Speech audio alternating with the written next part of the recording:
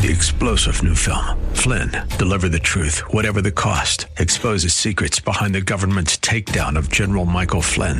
Flynn knew what the intel world had been up to. He ordered the first audit of the use of contractors. This set off alarm bells. He told the truth. He was the most dangerous person for Donald Trump to hire. They had to get rid of Flynn. Flynn, deliver the truth, whatever the cost. Available now. Watch it today. Go to salemnow.com. salemnow.com.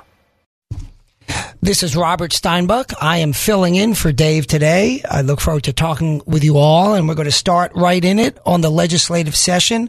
As you may have heard, the Dave Elswick free speech bill has now passed both houses.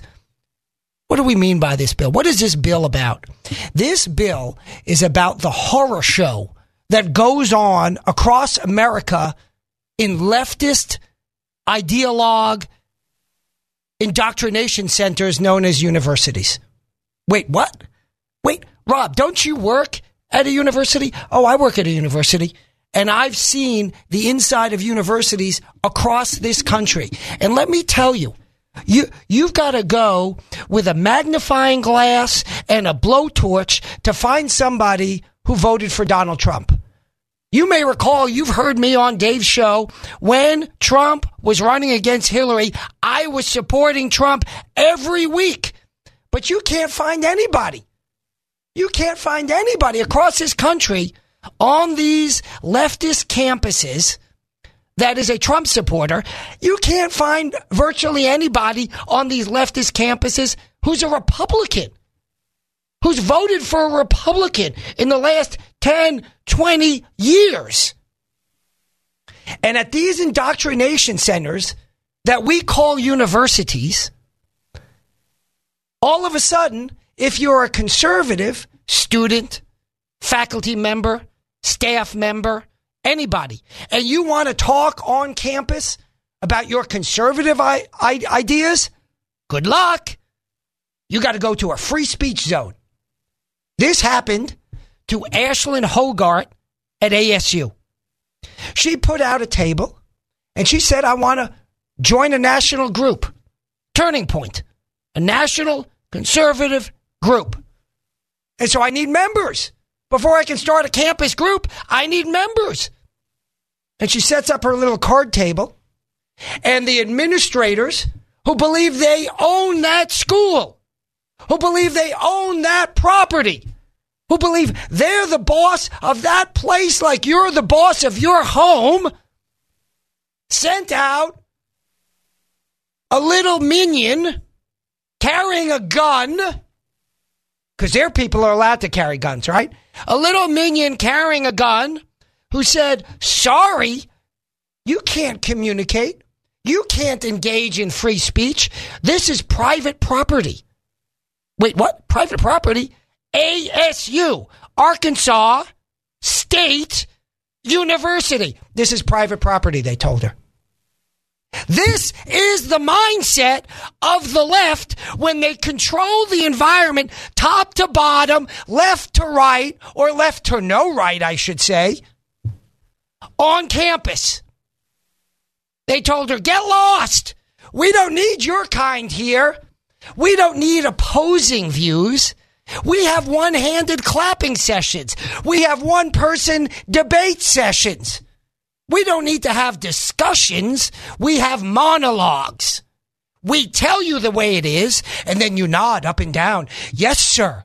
No, sir. I got you. And so, Dave Elswick, for 2 years, has been working on this issue. And he got a copy of legislation from out of state, and he worked with me and others, many others. And the first version of the bill was introduced by the most conservative member of the legislature today, and that's Kim Hammer. Oh, I know I'm going to get the calls. What about me? Okay, guess what? You can tie. How's that? How's about a tie? And then Kim joined the second version with Bob Ballinger. A slightly more moderate bill, but a very, very good bill. And then we worked on that furthermore to tighten it up. That passed the Senate Judiciary Committee, Education Committee with no dissent. It passed the Senate with no votes. No votes, I should say. It passed the House Committee, I think, with no votes. And it passed the House with 2 no votes. And I think 2 presents. Folks, what do we take away from this? We take away the fact that this is the most conservative legislature in the country right now. I am tired of waiting around for conservative progress. The liberals shovel their coal down your throat when they get in power. We were funding solar panel makers because the leftists take your money and jam their programs down your throat. And we're 75% Republican, the most conservative legislature in the country right now. And we got essentially zero resistance to this fantastic bill. So, Rob, why do you sound like you're complaining? I'm not complaining about this bill. I'm complaining about the next bill. Let's get it done. This legislature needs to start moving faster. Let's get it done. Where's my bill on open carry? Well, it's the law of the land already, Rob. You know, in Arkansas, open carry, we got an appellate court decision, and we've got that law, Act 746 from a few years ago, and they passed that, and we just passed. Did they pass it? I think that resolution. So we got a bunch of stuff, and yet we're still debating it. If we're still debating it, pass another law. If we don't have constitutional carry in the state of Arkansas, and they've got it up there in New Hampshire or Vermont or one of those really cold states, what the heck are we doing? This is the most, have I said it? The most conservative legislature in the country. Well, I'm afraid that, if we're going to stir up the pot a little bit, if we start talking about guns, maybe some liberal will sneak in there and he'll put something in that's going to undermine our gun. Who? Who's going to do that? It's the most conservative legislature in the country. Who's monkeying around? Who's going to monkey around with the system? Nobody. Get it done. It's time for conservatives to step up to the plate and say enough is enough with the leftist agendas. No more are we going to be bullied by leftists. We're not going to be bullied by leftists on taxes. We're not going to be bullied by leftists on guns. We're not going to be bullied by leftists on life.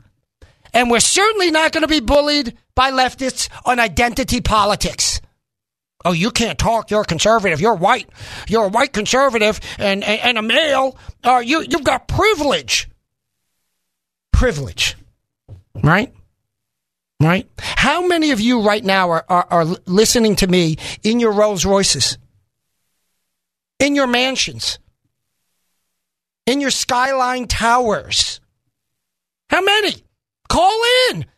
Tell me about your wealth and privilege. My parents were immigrants to this country. Legal immigrants. We'll get into that, by the way. Legal immigrants. They came here with $50 in their pockets. Now, $50 was worth more then than it is now, but it wasn't rich. I can tell you that right now. When I was born, my parents lived in an apartment. They moved into a modest home that never heated well. My mother used to have to open the oven in the morning, turn on the oven and open it before we went to school to heat up the kitchen so we weren't too cold when we ate our cereal. Privilege. They're telling me you're the benefit. You don't even know you're the beneficiary. My mother cut coupons all the time. Till her death, she cut coupons.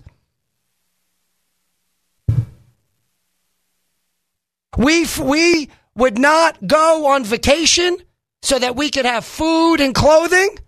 Privilege. I grew up in privilege, according to the leftists. Why? Because of the color of my skin. By the way, to some people, as you all know, because I talk about it all the time on the show, I'm Jewish. To some people, that's not white enough. But to the leftists, it's lily white. Privilege. I grew up in privilege. That's right. I had a swastika painted on the driveway of my house. Privilege. I grew up in privilege. I went to public schools that had boards from time to time on the windows because they couldn't afford to immediately replace them. Privilege. I grew up in privilege. So what's the basis for my privilege? The color of my skin. It's not dark enough. I'm not a person of color. I don't call myself a person of color. I don't disagree with that assessment. That's fine. And there are people who are obviously people of color. Great. I'm a Jew. The producer here, who I'm talking to right now, in between the booth, he's a religious Christian. I'm a religious Jew. That's right. We're different. We get along great. We recognize the difference. Absolutely. There are women that work in this office. We can recognize the difference. Are we allowed to say that still? Are we allowed to mention that? Maybe. Perhaps. Privilege. I grew up in privilege. That's right. I think I need to take a break. And I think the studio does as well. So let's take a break and we'll be back in a minute. This is Robert Steinbuck filling in for Dave. Give us a call if you'd like to talk. 501-823-0965. Again, 501-823-0965. We've got a few minutes till we take our bottom of the hour break. And we were talking about identity politics. We're talking about how the accusation of privilege is used as a sword by leftists to shut up conservatives and other people as well. I'm privileged because of the color of my skin. According to the left, I thought we had a word when we judged people based on the color of their skin. What was that word again? Russ, what was that word? Oh, I remember the word. Racist. Racism. That's the word I'm looking for. Racism. I am tired of being hectored at and lectured to by the left. You on the right, you don't understand. We know better. Let us demonstrate to you the many ways that we have made the world a better place. Well, of course, there was the Soviet Union. We made that really good. There's Castro's Cuba. We did a wonderful job down there with our leftist ideology. How about more recently in Venezuela? Look at the success that we brought on there. And then Ocasio-Cortez, is that the name, Russ? AOC? What is she, like Cher now? She's got an acronym, AOC. AOC's marching around with Bernie. Hey, we're socialists. All right. Guess what? Your party members stood up when the president said this will never be a socialist country. Did you see how red-faced, no pun intended, how red-faced Bernie was when they got the close-up on him? When Donald Trump said, this will not be a socialist country? Socialists. We will pick your pocket to make us all richer. Oh, that's a great economic philosophy. Now, let's be clear. Conservatives have not asked for zero taxation. They have not sought to shut down the entire notion of a government operation. They have said we have said, let's be clear, we have said government should be limited for a variety of reasons. One is anything that gets too big has the potential to take control. What's bigger than government now? Nothing. Oh, well, Amazon is really big and Facebook, they're dangerous and the Twitter is doing it. None of it is as big as the government. Does that mean I hate the government? No. But it's too big. And when it gets big, it's dangerous. You heard that former deputy FBI director? What's it, McCabe? Well, Trump got elected. The next day we started to think of ways that we could take him out of office. If that ain't the deep state, if that ain't big government saying, wait a second, you people can think that you have the option to vote. You people can think that you have the option of deciding the outcomes of elections. But it ain't real, according to them. Hillary mocked Trump when Trump was asked, would you respect the outcome of the election? And he said, well, I'll let you know. I'll let you know.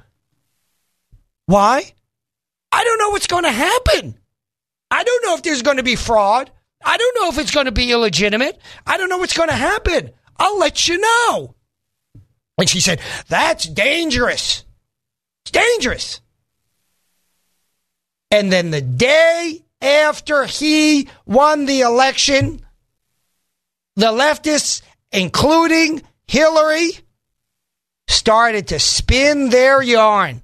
How can we undermine his election? See, this is the difference. The Clintons, Hillary in particular, frankly, she makes all sorts of, I'm middle of the road. I'm the average Joe. I use hot sauce on my wings. And I would respect the election outcome no matter what it is. Those are all words that come out of her mouth. But they have nothing to do with reality. They're lies upon lies upon lies. Where was the fact-checking New York Times then? But now they are pursuing a concerted agenda of undermining the president's legitimacy. I'm not talking about opposing his policies. You can oppose his policies all you want from here to China. I'm talking about a concerted, behind-the-scenes, deep state effort to undo the actions of the duly elected president of the United States. You accepted the results of the election, Hillary? Did you really? You accepted those results. Nonsense. Oh, she said, well, one of the reasons that I lost was because they had a television station dedicated for the last 10 or 20 years to opposing me. Well, that's because you've been running for president for 10 to 20 years. Ever since your husband got elected to office, somehow you were entitled to a position. And you were running for office ever since. Well, guess what? People are going to respond. The press is going to respond. Commentators are going to respond. One of the reasons that Obama won was because he didn't have a long history. That's just a reality in politics. If you have too long a history, they got too much to dig up on you. Well, they were fighting me for 20 years. Don't run for office for 20 years, then they won't fight you for 20 years. I don't know what to tell you. That's your beef? Then all of a sudden, she was the champion of the woman, right? Oh, the reason I didn't get elected was because of the glass ceiling. What glass ceiling?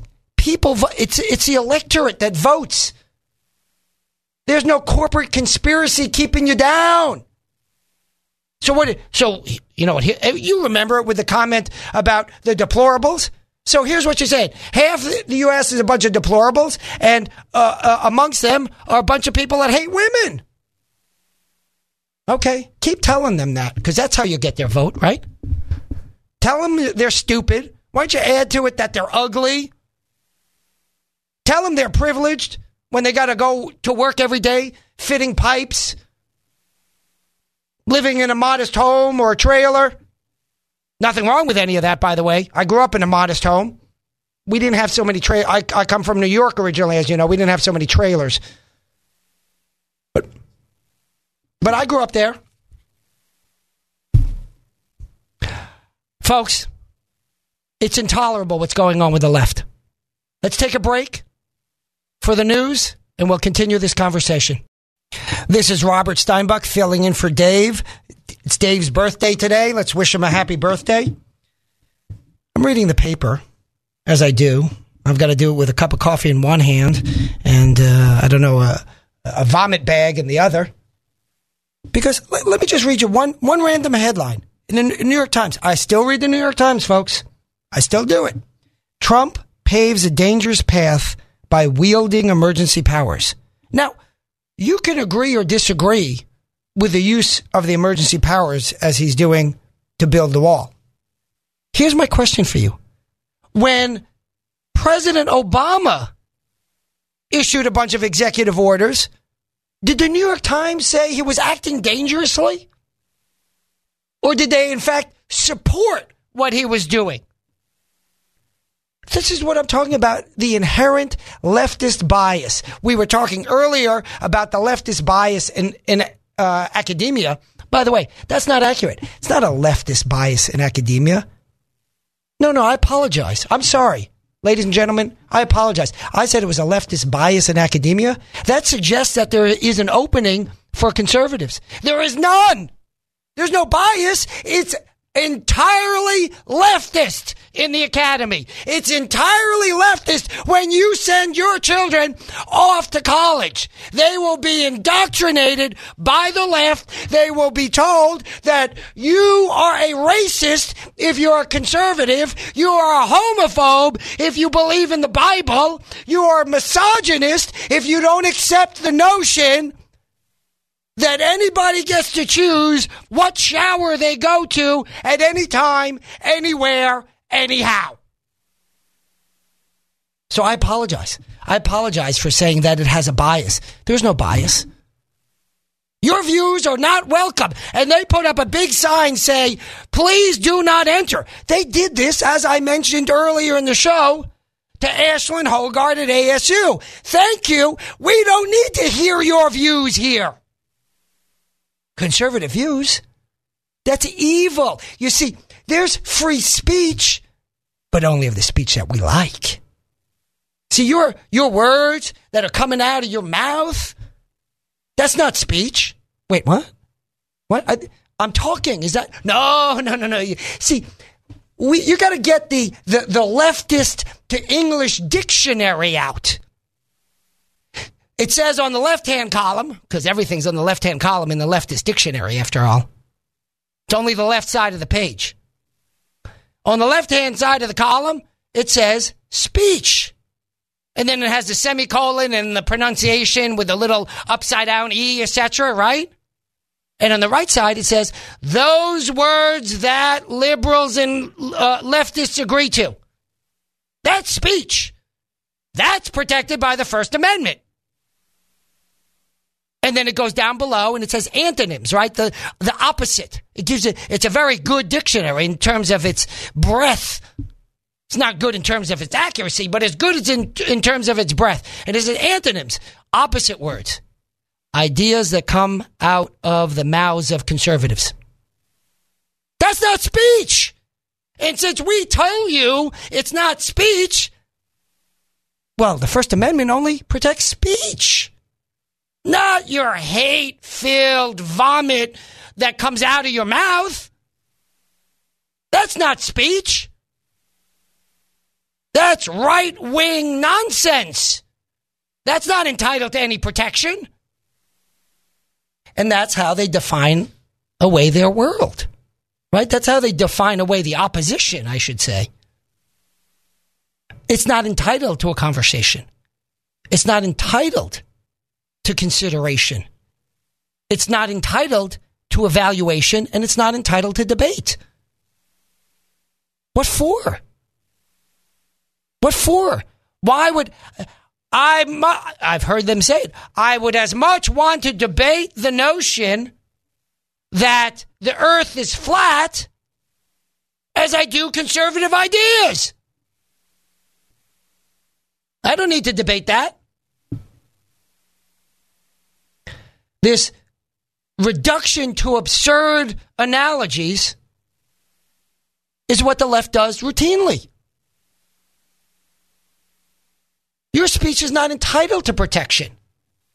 If you have a view, by the way, you can't even have a conversation. You know, I had a really nice guy, a buddy of mine, I'm a friend of a friend. We've become friends as well.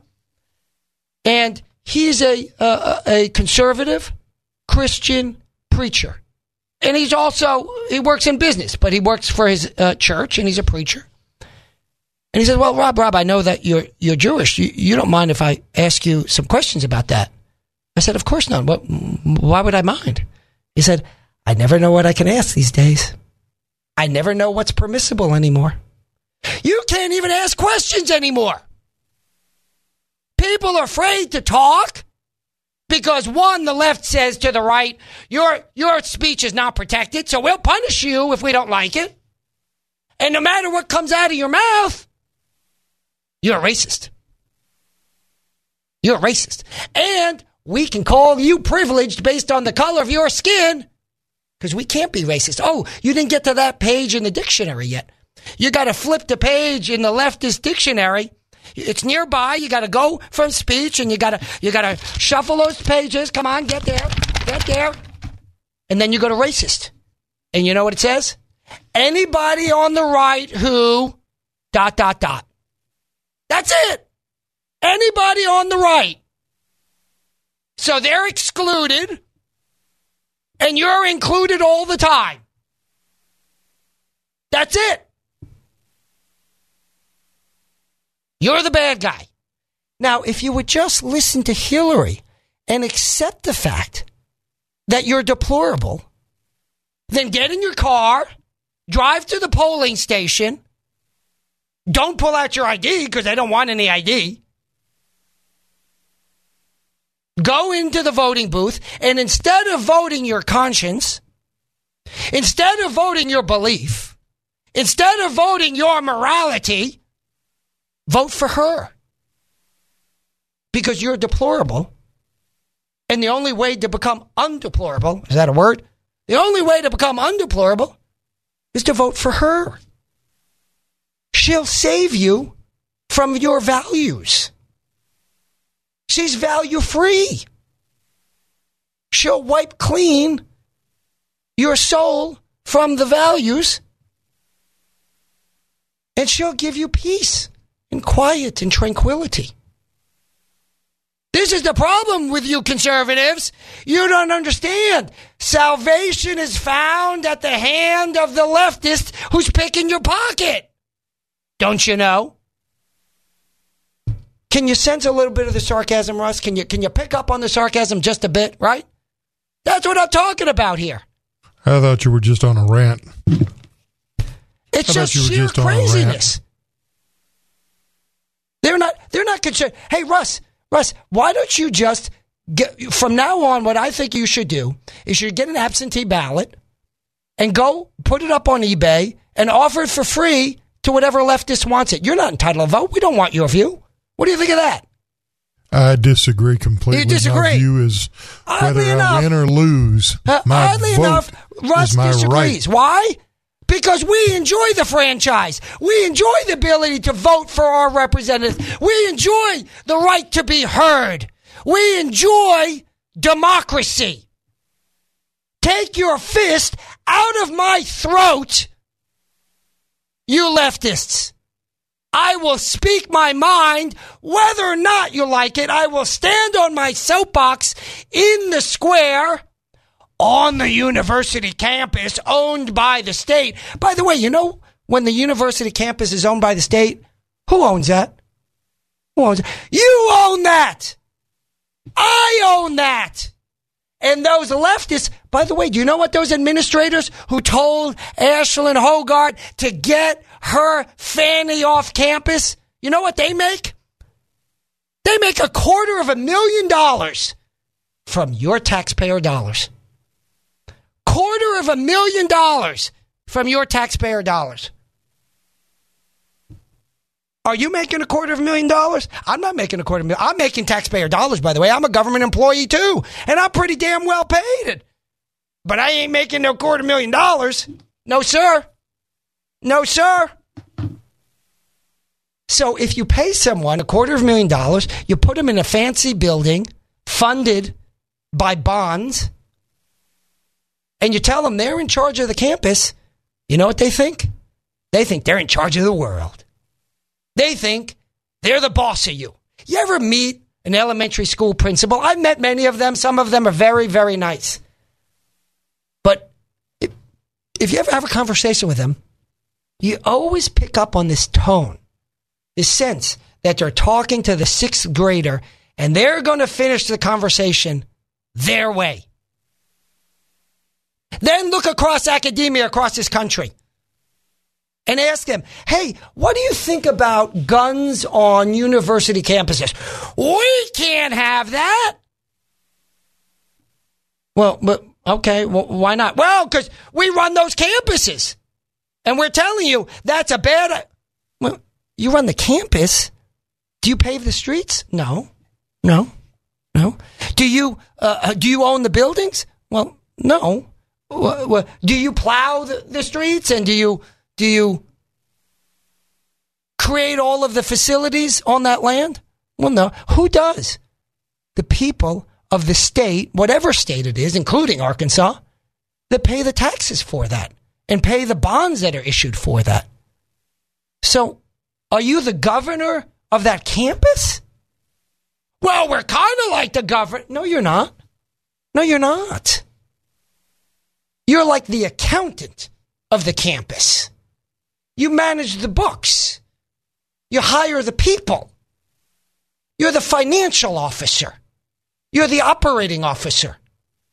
You're not the governor of anything. You're not the mayor of University Town. And so when you start barking out, we don't want guns on campus, who's we? Who is we? I own that campus. You own that campus. Every Arkansan owns that campus. We are we. Not some unelected bureau hack who gets paid $250,000. I'm not interested in their opinion when it comes to carrying guns on campus. They want to tell me how they're going to pay for the new building on campus? That's fine. I'm with you. Folks, let's take a break now. We're going to come back. We're going to talk about taxes. And then at the top of the hour, Lieutenant Governor Tim Griffin coming to talk with us. And this is Robert Steinbuck filling in for Dave. As I mentioned before the break, we're going to have the Lieutenant Governor calling in shortly. And before we get to that, I want to talk to you about a different topic, but it's going to tie into the efforts of the Lieutenant Governor. I want to talk to you about taxes. Because I can't tell you how many times we all hear, well, we don't pay enough in taxes. We got to pay more in taxes. There's an article in the New York Times. The headline is, New York millionaires tell Albany, tax us, please. A millionaire walks into state capitol and says, raise my taxes, please. This was no joke. I'm reading from the New York Times. The millionaire was Morris Pearl, a former BlackRock executive who is the chairman of Patriotic Millionaires, a group dedicated to pushing for higher taxes on businesses and the ultra rich. Here's the thing, folks. Nobody passes a law to impose an obligation on themselves. Tax us more? Nonsense! That's a lie. They go to the legislature to say, tax the other guy more. Because if you want to pay more in taxes, Mr. Pearl, write the government a check. You can do that right now. Right now. But you're not concerned about paying more in taxes. You want your neighbor to pay more in taxes. Because all of a sudden, get this, folks, right? Remember, the left, what's the left? Pro-choice, right? They get to decide whatever they want to decide. We're not even going to talk about what they're deciding in that aspect at the moment. They're pro-choice. I'm pro-choice on taxes. How's that? My choice is not to pay any more in taxes. That's right. I agree with the leftists. I'm pro-choice on taxes. Don't cut that clip in half, Russ. I'm pro-choice on taxes. You want to pay more? Pay more. You want to pay less? Pay less. It's between me and my God and my doctor. Isn't that what they say, Russ? It's between us what I'm going to pay in taxes. How's that for an idea? How's that? I am pro-choice on taxes. Let's do a little bit of math. What do I pay in federal taxes? You know, it's a scale of taxes. It starts at 0, then 15%, then, I don't know, 20 or 20-something, all the way up until, let's say, roughly the mid-30s. So let's say I pay something akin to 30% in federal taxes. That's federal income taxes. Don't forget FICA, Social Security, and Medicare. I don't make above what the FICA cutoff is, so that's entirely taxed.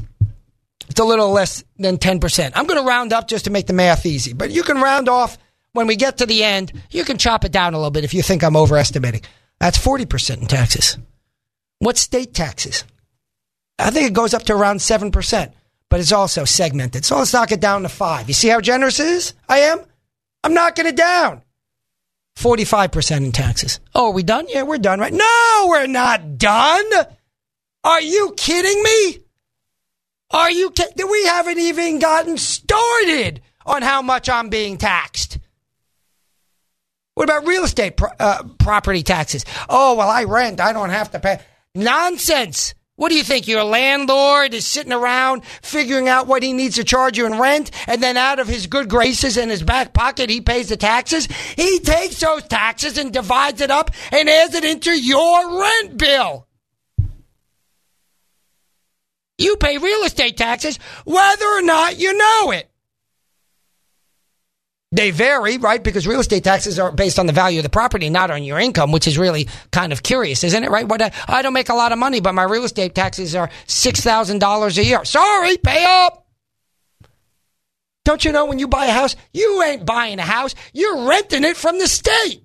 Because if you don't continue to pay them, they're taking it away. You don't own that house. You're renting it from the state. That's another 5%, folks. I'm sorry. That's another 40. What are we up to? We had 30 plus 10 plus 5. We up to 45 or 50. Let's be generous. 45%. No, we were up to 50%. 50% of your money gone to government. You ain't paying enough. You see over in Sweden, you know, they pay 70% of the money in taxes, you know. Sweden, Sweden's about 8.5 clans, right? It's 6 large families that live out amongst the icebergs. It's a beautiful country, by the way. I've been there. Absolutely gorgeous. But don't compare us to Sweden. Come on. I've seen estates in Colorado that are bigger than Sweden. We're up to 50% in tax. Oh, well, so we're done. No, you got to pay that car tax. Because gosh knows when you get that car, we're all a bunch of Uber drivers, so we're earning money to pay the car tax, right? No, but if you bought a car, well, then you must be rich enough to pay a tax on it as well. Right? Huh? What? I don't know what percentage that is. I'm going to leave it at 50. I'm not going to add in any money, but I'm going to tell you, don't forget about the car tax. What about sales tax? Sales tax, what's it, 7, 8, 9%, something like that. But it's only of what you spend. And, of course, you don't spend all your income. So let's cut it down to 5. 55% in taxes we're up to. Over half of your money goes to government. And I'm not done.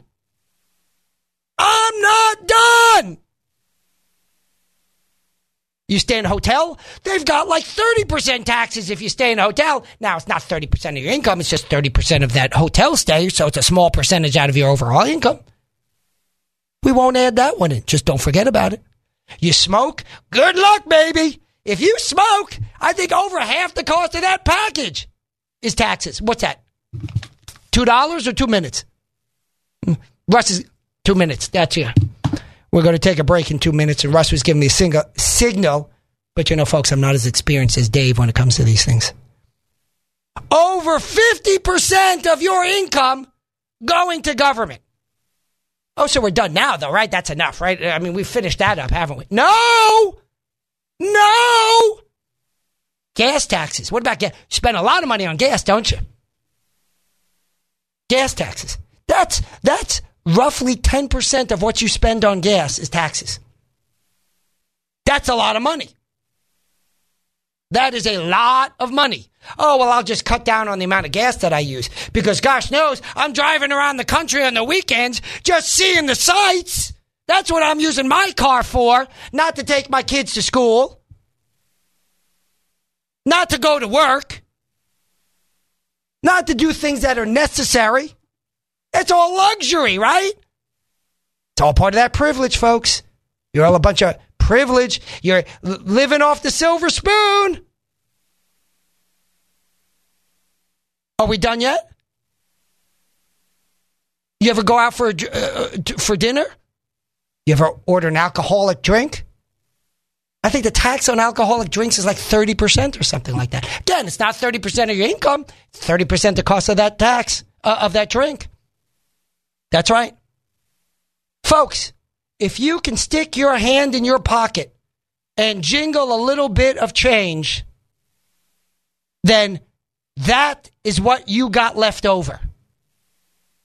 Oh, we're going to discuss more about taxes when the Lieutenant Governor comes on in just a moment. Russ, why don't we have that song saying Steinbach? I'm just saying. Because I haven't gotten the royalty rights to put your name on there yet. There you go. Sorry to keep you waiting, Lieutenant Governor. We have Tim Griffin on the line here. He's going to talk to all of us great Arkansans. Tim, it's a pleasure to have you on today. Thanks so much. Now, Steinbach, you're a law professor. You know he can't be changing that without a little authorization now. Well, this whole notion of intellectual property rights, those are too complicated for a simple-minded law professor like myself. I think you need to probably talk about the fair use doctrine. I don't know. There you go. If there's ever a fair use of somebody else's private property, it's for me. That sounds kind of like a leftist idea, right? We're going to camp out on Tim Griffin's lawn because I want to. Yeah. Well, you better be careful if you try camping out on my lawn. Amen, brother.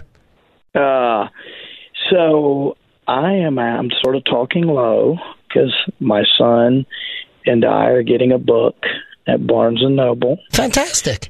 I'm getting the original Dark Money. Nice. The Federalist Papers. Right. And, people talk about dark money. Well, I guess that means Alexander Hamilton, John Jay, and James Madison would not have been able to write the Federalist Papers because they were written anonymously. But in any event. Exactly. Who wrote that? Wait, let's publicize that. You've got to file a disclosure with the federal government before you publish that book. That's their definition of free speech. Yeah. So they've got a real big copy of the Federalist Papers. That's here fantastic. On sale for $9.98, and it's big enough and with a cover with a lot of sort of room to write. So I'm getting it for my desk at work, and I'm going to write the original Dark Money right at the top. I love it. I absolutely love it. But you're right on, of course. There's a lot of great reading in here.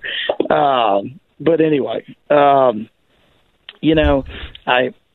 didn't have anything specific to talk about. I think that I'm happy to talk about taxes. One thing I want to talk about on taxes, I know that we had talked about talking a little bit about this issue, and that is the concept of overall tax burden. Exactly.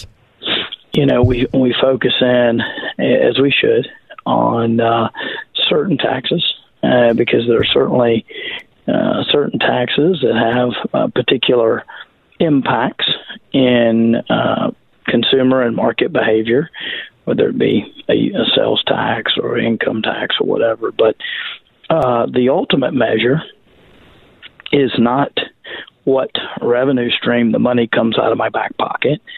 but the overall amount that comes out of my back pocket, right? Amen. That's important. If I have $100 in my right pocket, back pocket, $100 in my left back pocket, you're not going to say, well, look, if you take my $100 from my left pocket, I'm cool with that.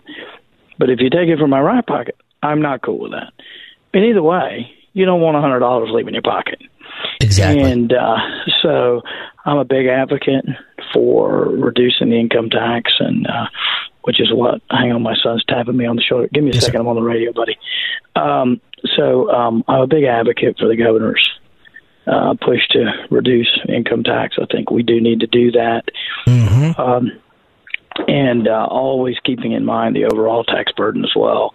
I'll say this about the income tax. A lot of the people who have been against reducing income taxes at all, first of all, they're not particularly picky in opposing tax relief.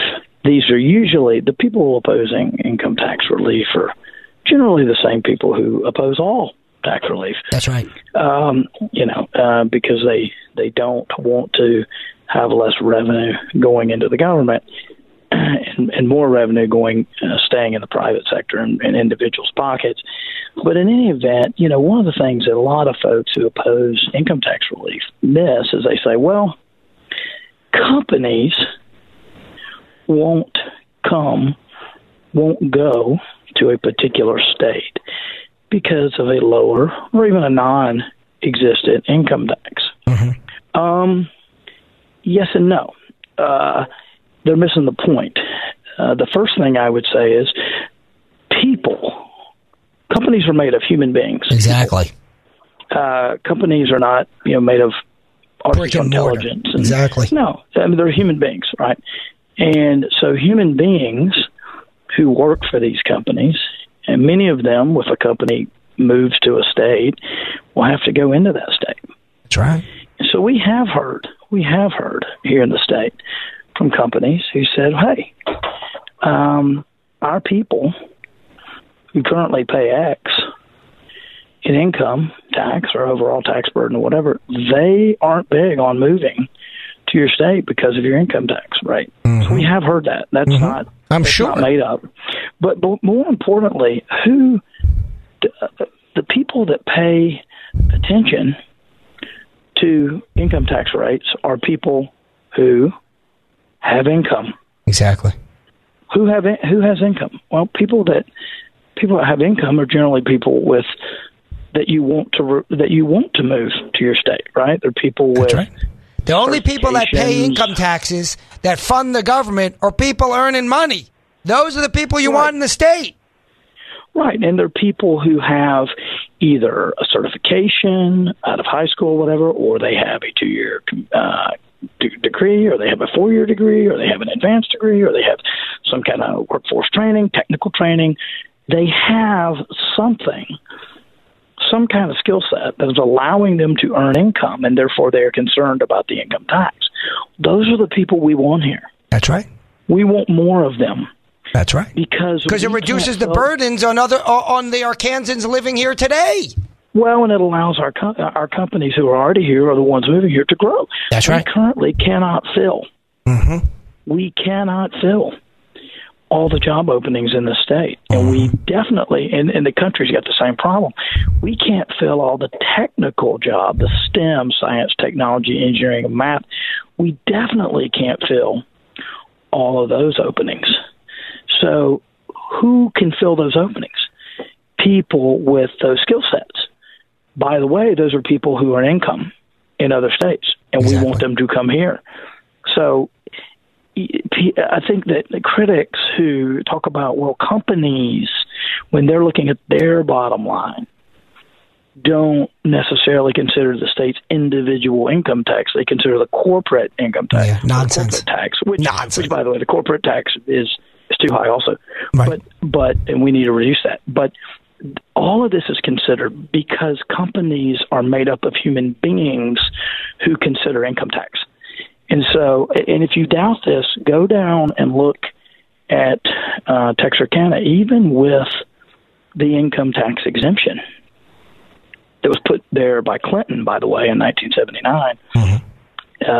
If I remember correctly, that even with that, in many ways, that has not allowed our side, in some ways, to compete dollar for dollar with the Texas side. What it's allowed some of our people to do is to remain living here but working over there. Mm-hmm.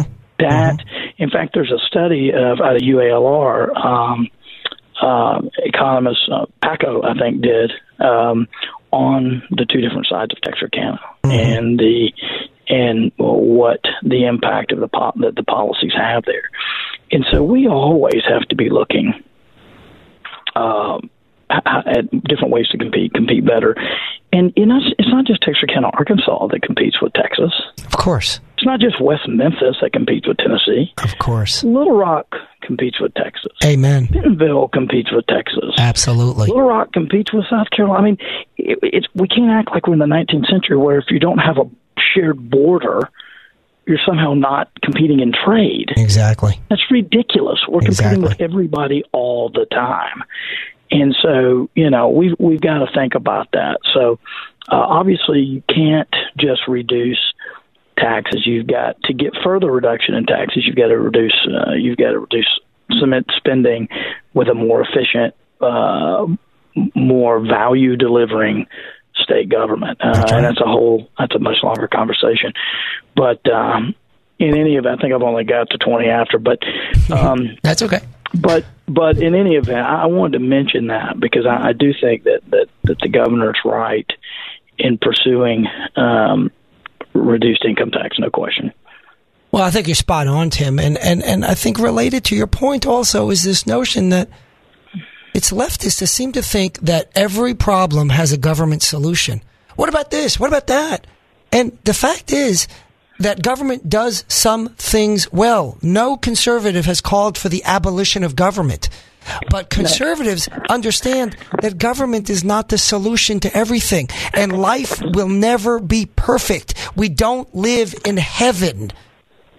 Well, and let me tell you the biggest issue, I think, whether it's state, federal, whatever, whether it's Arkansas, whether it's Tennessee, whether it's Timbuktu, generally, I've been around politics for a long time, and I've never seen an agency, state, federal, or otherwise. When I was on Ways and Means, we had oversight over Social Security Administration and many other federal entities. I have never seen any government entity come to a hearing and say, just want you to know, we need less or about the same as we did last year. Yeah. Never heard that. Yeah. Never heard it. Well, never heard it. It's not part of the culture. The culture is to grow no matter what. That's right. And here's the thing. An agency can do a really bad job and get more money the next year. That's right. Well, we need more money to fix the bad job we've been doing. They can do a really good job and get more money the next year as a reward. That's right. So here's the thing. We have got to have government-wide, federal, state, doesn't matter. You've got to have outcome-based measurements, metrics. Right. You've got to be able to say, we have metrics by which we judge the quality, the effectiveness, the efficacy of this agency. We agree on these, and now let's see whether it's doing a good job or not. That's right. That's what we got to have. And the truth is, most government entities don't have that. And so what do they do each year? Federal government, same way, and I worked to change this when I was there. They start with what they got last year. Right. Exactly. Somehow that's presumed to be the right number. Tim, I know that you got to go. Before I let you go, I'm just going to give a comment to you, building on what you're saying, for something for you to think about, which is now that the legislature is in session, I see these government agencies traipsing up to the legislature, and that's good. We need to hear from the people on the ground working in the agencies. But they have these people who are quite literally hired people whose job is to lobby the legislature on behalf of the agency. And I'm a little bit concerned that taxpayers are paying for agencies that, as you point out, have a tendency to want to grow and spend, to come to the legislature to ask for more money to grow and spend. So, yeah, and at the federal level, that is actually prohibited. Interesting. And we could get in. That's a longer conversation, right? But I mean, I think. Well, we'll talk about that next time. But indeed, but look, all of these type things ought to be measured on. They ought to be measured by outcomes. Someone told me something the other day I thought was interesting. I'll just mention it in passing, not to just throw something in and leave, but.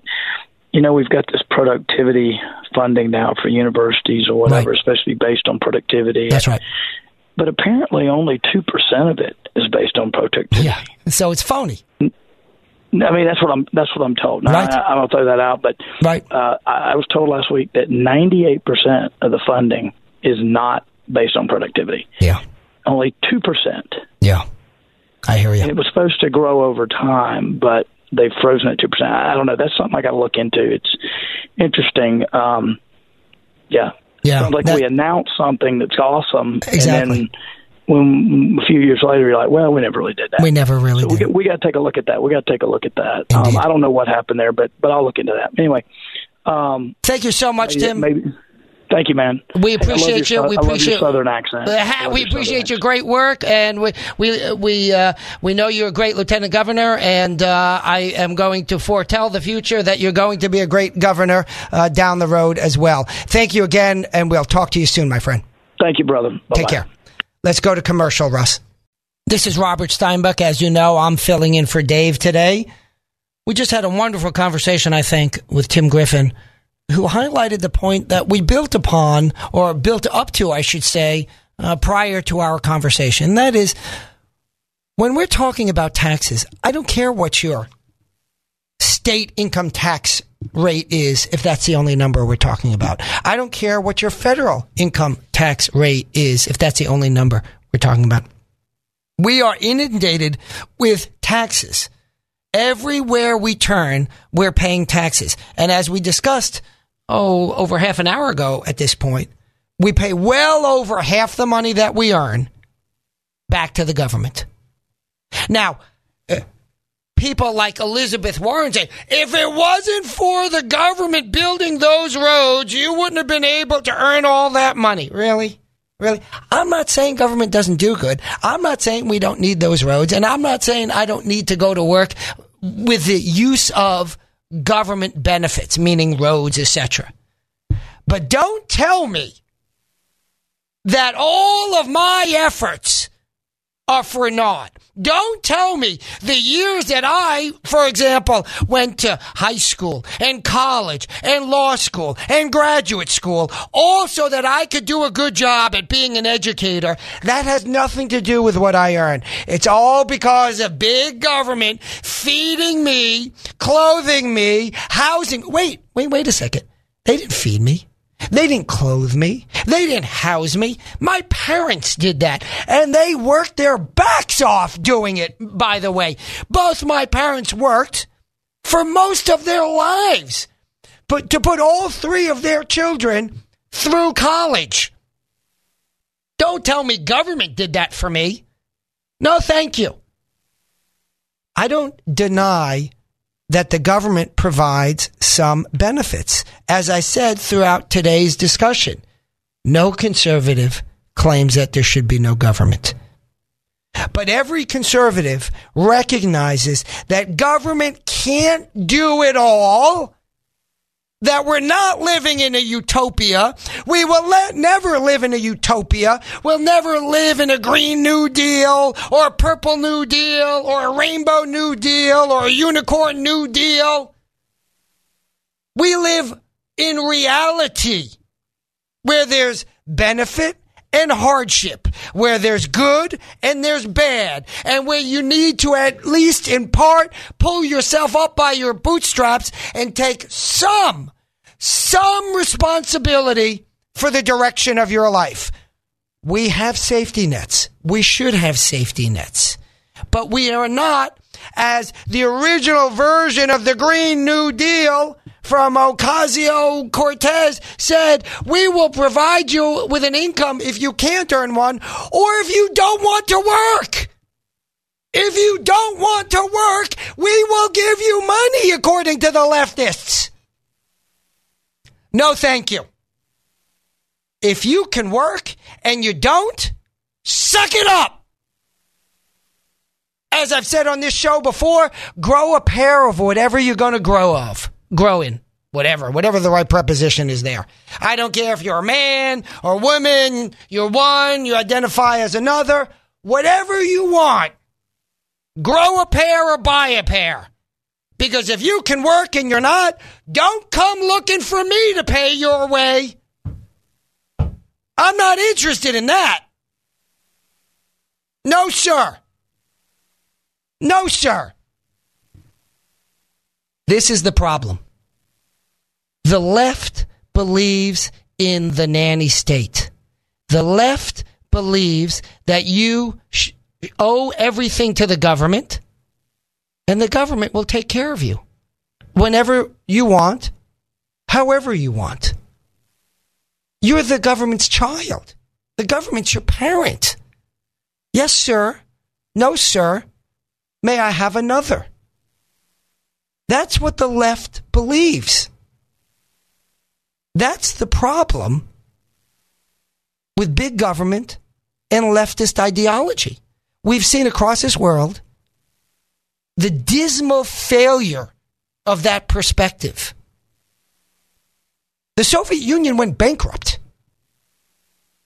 It went absolutely, literally bankrupt. They ran out of other people's money to spend.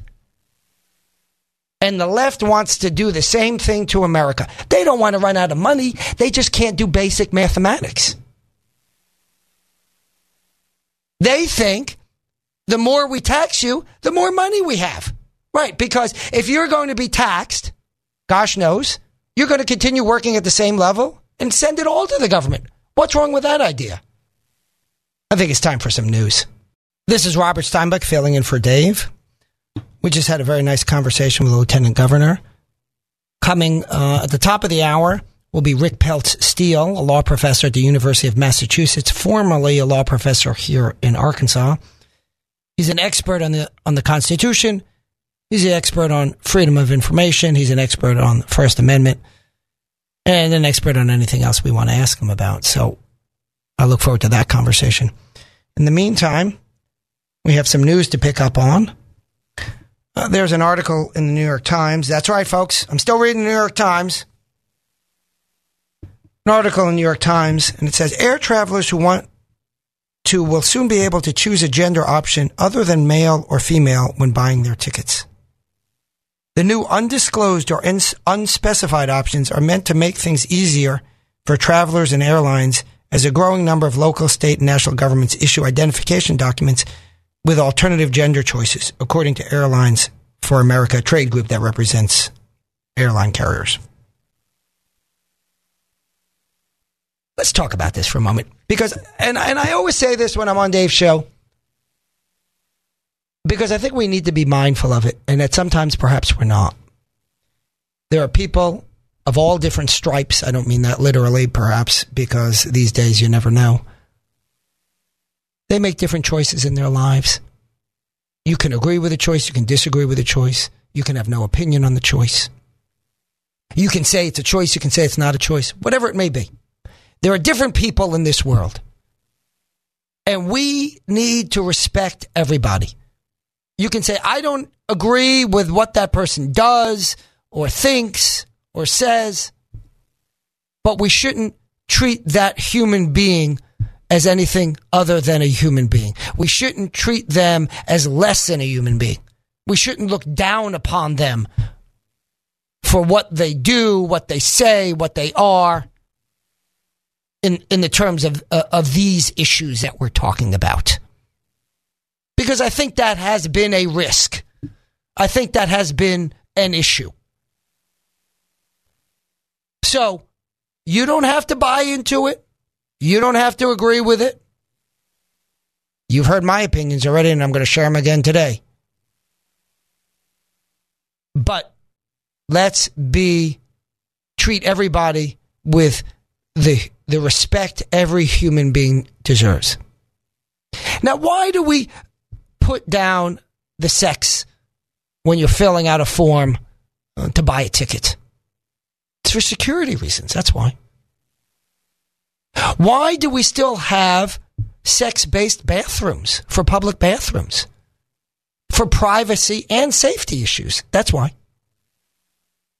And so when someone says, I was born a male biologically, but I view myself as a female, okay. In terms of respect, you're a human being. I respect you. I really do.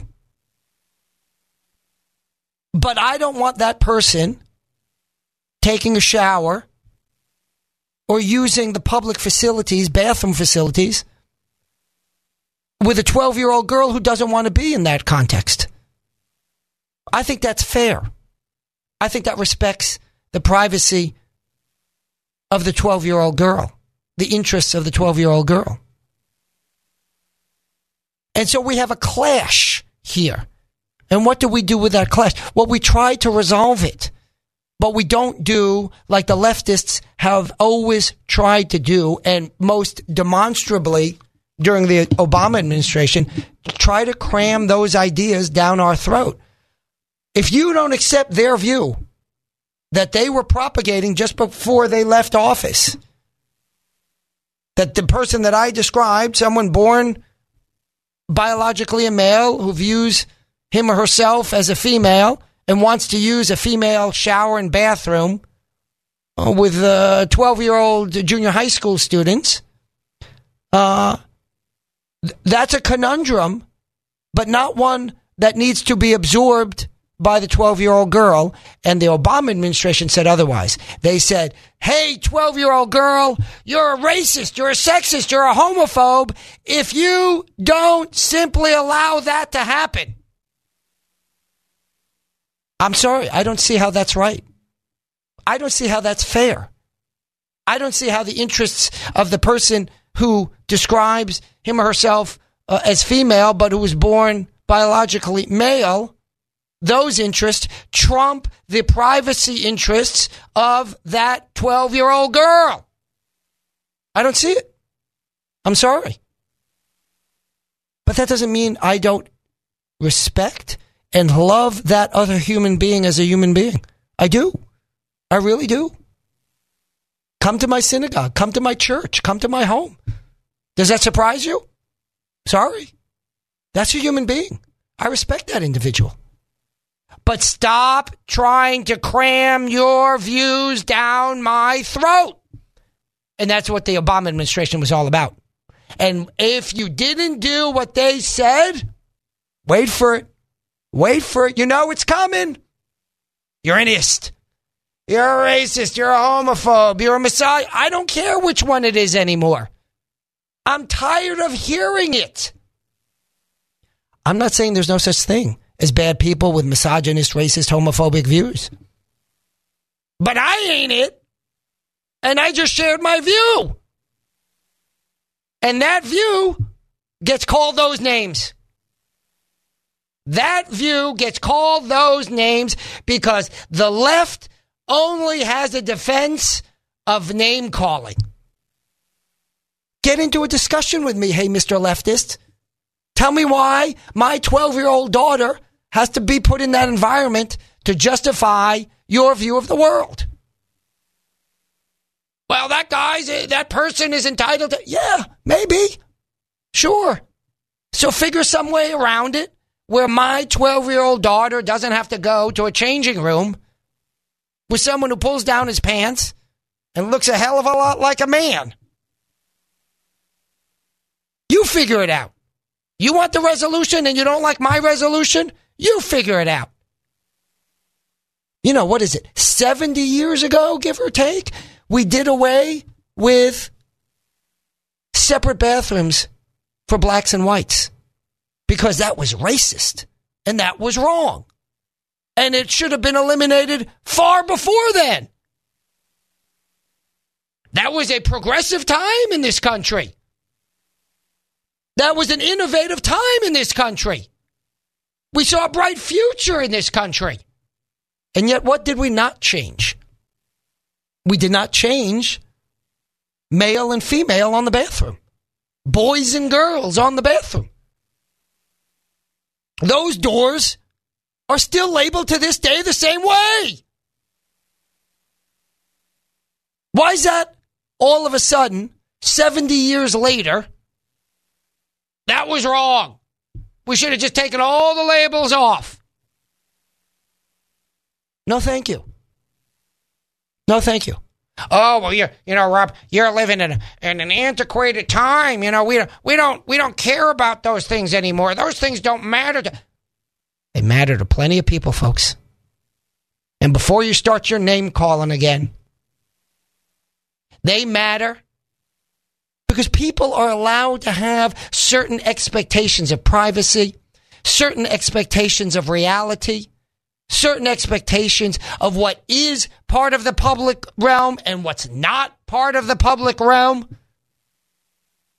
And showers and changing rooms and toilets, those are not part of the public realm. And within that private and semi-private realm, we're entitled to restrict entry from other people. That's right. That doesn't make us knuckle draggers. That makes us steeped in reality. And so when I see this article, listen, United Airlines can put down tomato, orange, and pineapple for choices when it comes to people's sex/gender. I don't care. I don't run their business. Put down nothing. But here's the thing, folks. They don't put down nothing. They put down sex. Well, why are you collecting that information? Are you selling them stuff after the fact? Well, then, if that's the case, don't ask it. Mind your own business. Or is it for security? I don't know. I know historically it's been for security. That's for sure. And if historically it's been for security and you let people opt out, well, then you've opted out of some level of security. But if you don't need it for security and you can't figure out what categories to put, get rid of it all. Eliminate it all. The driver's license has the color of my hair, which has changed, folks. It used to be black. It's not so black anymore. It's pretty gray. Has the color of my eyes. It has my height. I think it has my weight. I'm not sure about that. I know it has my height. Can I go in to the motor vehicles and get a new license and say I'm 6'4"? By the way, folks, I'm 5'9", maybe 5'10" on a good day with a nice pair of dress shoes on. Can I go into motor vehicles and say I'm 6'4"? And the guy or woman sitting behind that desk said, well, sir, I'm not sure you're 6'4". I'm 6'4" in my head. I'm 6'4" because I said I'm 6'4". There is no reality. Height is subjective. I was born 6'4". Don't tell me what my height is. I know what my height is, 6'4". You think they'll let me put that down? And if not, why not? Why is my height on the driver's license? Is it so that we can make sure that that is in fact me on that driver's license? So that if I hand my driver's license off to someone, or if someone steals my driver's license, they can't pretend that they're me? Maybe they put on some dark glasses like I wear, the horn-rimmed glasses. They powder their black hair so that it's gray like mine, and they might have some appearance of me, but then they stand up and they're 6'4", and I'm 5'10", 5'9", whatever. And the cop says, well, Mr. Steinbuck, I don't think you're Mr. Steinbuck. That height is on there for security reasons. It's for identification reasons. Maybe we shouldn't identify by sex at all. Maybe it's too complicated. Maybe. Then get rid of it all. Stop with these half measures. By the way, I still don't think that a 12-year-old girl should be subjected to having, against her choice, going to a shower with someone born a male and still appearing as such biologically. Think about that as we take a break. And this is Robert Steinbuch filling in for Dave. I want to continue to talk to you about the news, the bias of the news, and how everything that you see and read is infected with this problem. The mainstream media is only slightly less left than the academy. By the academy, I mean higher education. I mean universities. We have all sorts of fancy names, don't we? I get stuck in that language sometimes. All sorts of fancy names for a bunch of leftists congregating around this country, indoctrinating our children to leftist ideology. The academy, the university professoriate. Leftists. That's what we're talking about. Leftists. Here's just an example. They're talking about this is the title, Trump's rationale for a national emergency is based on false or misleading claims. Listen to this quote from the article.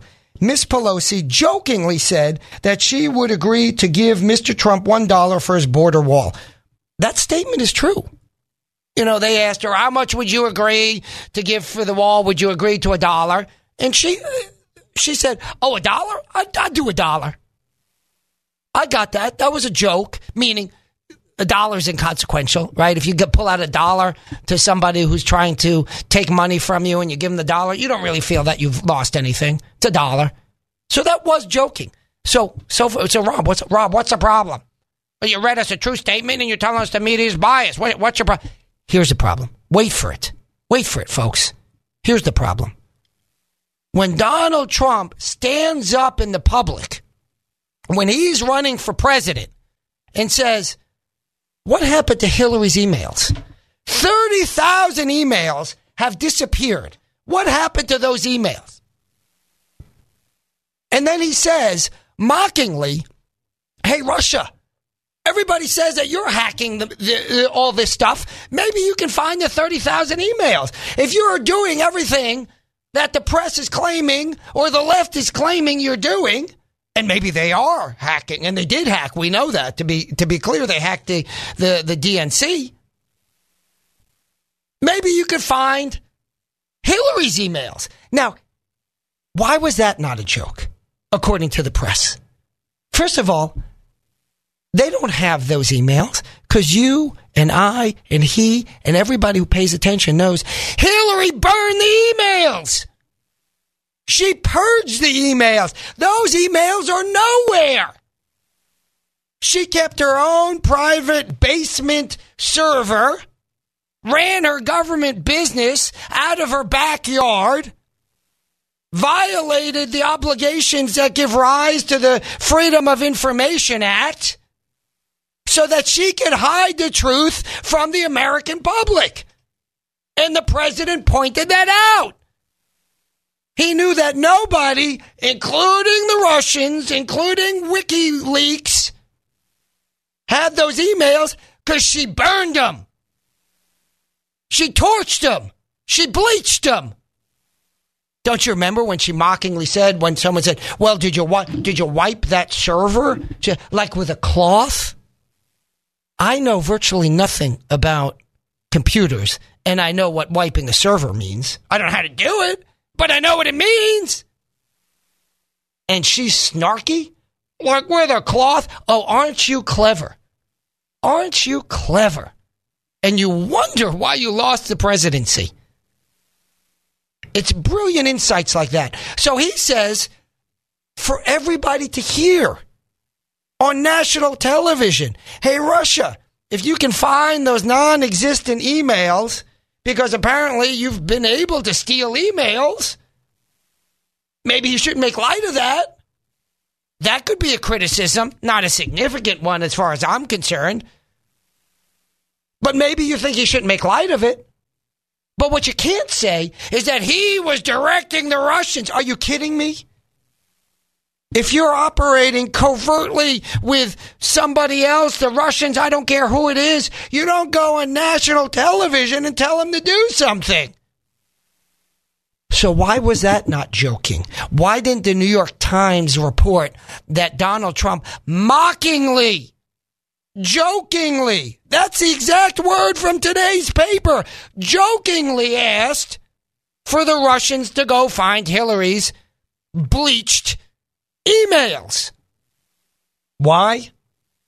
Media bias. That's why. That's why. I believe in a free press. I believe that the media does good. I believe even in leftist media circles, they can do good and do good. But they also do harm. They do harm when they infect journalism with leftist political ideology. I don't mean to suggest that reporters should be able to write stories devoid of their personal beliefs.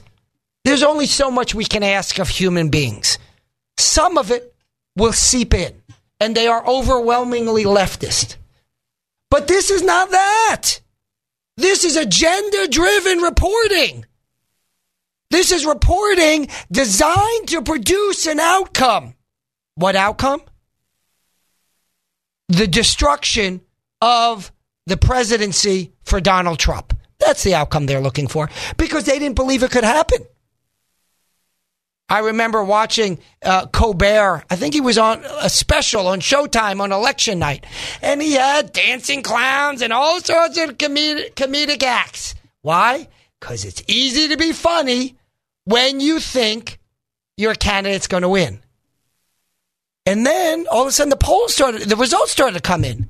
And they had those two guys, I forget their names, these kind of political reporters, but leftist political reporters. And what did they do? They were crying. They were crying at the end. Think about that when you listen to the news. This is Robert Steinbuck filling in for Dave today as he justifiably enjoys his birthday at home. We have on the phone for the next hour a good friend and colleague of mine, Rick Peltz-Steele. Rick is a law professor at the University of Massachusetts. He is an expert in the First Amendment. He's an expert in the U.S. Constitution. And he's an expert on anything we want to ask him about. So with that introduction, Rick, welcome to the show. Thanks, Rob. It's a pleasure to be with you. Rick, let's dive right into it. You know, we've talked a lot, you and I, that is, about this crisis that I see in America in general, and this crisis in academia, that is, in university education, of identity politics. And it's a crisis not because you and I work in this environment, right? Because it's that environment of employees is not big enough to make it a crisis. The crisis is that environment is what is educating all of our young children. That environment has become an indoctrination center of the left and an indoctrination into identity politics. That is, it's not what you say, it's not your character, it's your color, it's your gender, it happens to be where you were born. Those unchangeable factors are what make you right or wrong, or give you the ability to speak, or put you in the position of having, as that senator from Hawaii said, shut up, men. We don't need to hear from you. Just shut up. So this is an environment in which we are, not you and I, but the overwhelming leftists in higher education are indoctrinating our children. That's why this is a crisis. And I wanted to talk to you about the latest example of this crisis, this notion of diversity statements. What is, tell the audience, tell me what exactly that means. This is astounding, Rob, and I'm really glad you approach it from that perspective, because I want to tell you, I want your listeners, Dave's listeners, to know that I'm not just a stuffy academic on this, but I'm a parent too, and I pay a lot of money and still borrow more money for my child to be in college, and so it's important to me as a parent that this, I'm not paying for indoctrination camp. I'm paying for a university education, and this new trend is very alarming. This is most recently I saw this in a Chronicle of Higher Education. It's been reported elsewhere that we've got colleges asking faculty now. First starting at hiring, asking faculty who would apply to the institution to submit a statement along with the application about how your work would advance diversity, equity, and inclusion. And this could be 1 or 2 pages. So this isn't just a little one-sentence statement. And now this is turning up not just on the front end in the hiring, but turning up in tenure and promotion processes more and more. So you might already be working at a college. Faculty might already be there and now being asked, well, if you want to stay here, we're going to have to read your statement about how your work is fostering diversity, equity, and inclusion, the magic words. Wait a second, Rick, I'm a little confused here. Let's say I'm an expert on bankruptcy law. What exactly am I supposed to be writing about diversity? Now, wait a second. So here's what it must mean. Tell me if I'm wrong, Rick. It must mean simply that I give a statement to say, I treat everybody alike. I treat everybody fairly. I don't engage in misogyny, in racism, and homophobia. Everybody in my class gets equal treatment. Now, I can see no objection to that. That must be what that statement is, right, Rick? Isn't that what it's about? Right. Well, it's funny you should ask, Rob, because we can actually, let's back it up and just say that I'm going to write whatever they want me to write. Like never mind what I do or what I teach or what I believe. I just want to know, what are they looking for? And it turns out that no one really knows, because there's no guidance provided in these statements. And there's even a pushback coming from the left within the academy of academics who are having anxiety over what this means, because they don't know what it means. And so you start from a position of, please provide this statement about these magic words, and we're not going to tell you what we're looking for. So I don't know if that means read our minds. No, that leads into, as you suggest, I want to know what the job is. What do you want? What do you need from me? And and I approach it. So I teach in a classroom with 70-some students in the room, and I'll tell you, my approach is I want every one of them to succeed. Absolutely. And I just have, I have a feeling, I could be wrong, I have a feeling that that's not what they want when they say would advance diversity, equity, and inclusion. Oh, I'll tell you what they want. I'll tell you what they want, Rick. They don't want a statement that says you treat people equally. Equal treatment is not the goal. Equal outcome is the goal. That's the difference. Right. Equal outcome. How many Hispanics, how many African Americans, how many Asians, how many whites, how many men, and how many women got A's? Because it better equal to their representation in the population, because anything else is discrimination, Rick. That's what it means. And it's and that's of course what's alarming here. I mean, there's a statement in here. Supporters of these statements say, according to the Chronicle reporting, that these statements are a way to ensure that, first off, that scholars of color receive credit for often invisible labor, like mentoring underrepresented students and serving regularly on committees. Wait a second. You've never mentored a minority student or served on a committee? Right. Of course, and that's exactly, I want scholars, all scholars of color, of not color, to receive credit for their labor. I want that. But is does it have to be a minority scholar, a minority professor who's a mentor to a minority student? I've mentored minority students. They seem very pleased with my mentoring. Is that no good? Am I going to burst into flames? Are they going to burst into flames? Is that like matter and antimatter from Star Trek? We can't meet together? Separate? Wait a second. Are you telling me we need to have segregated mentoring now?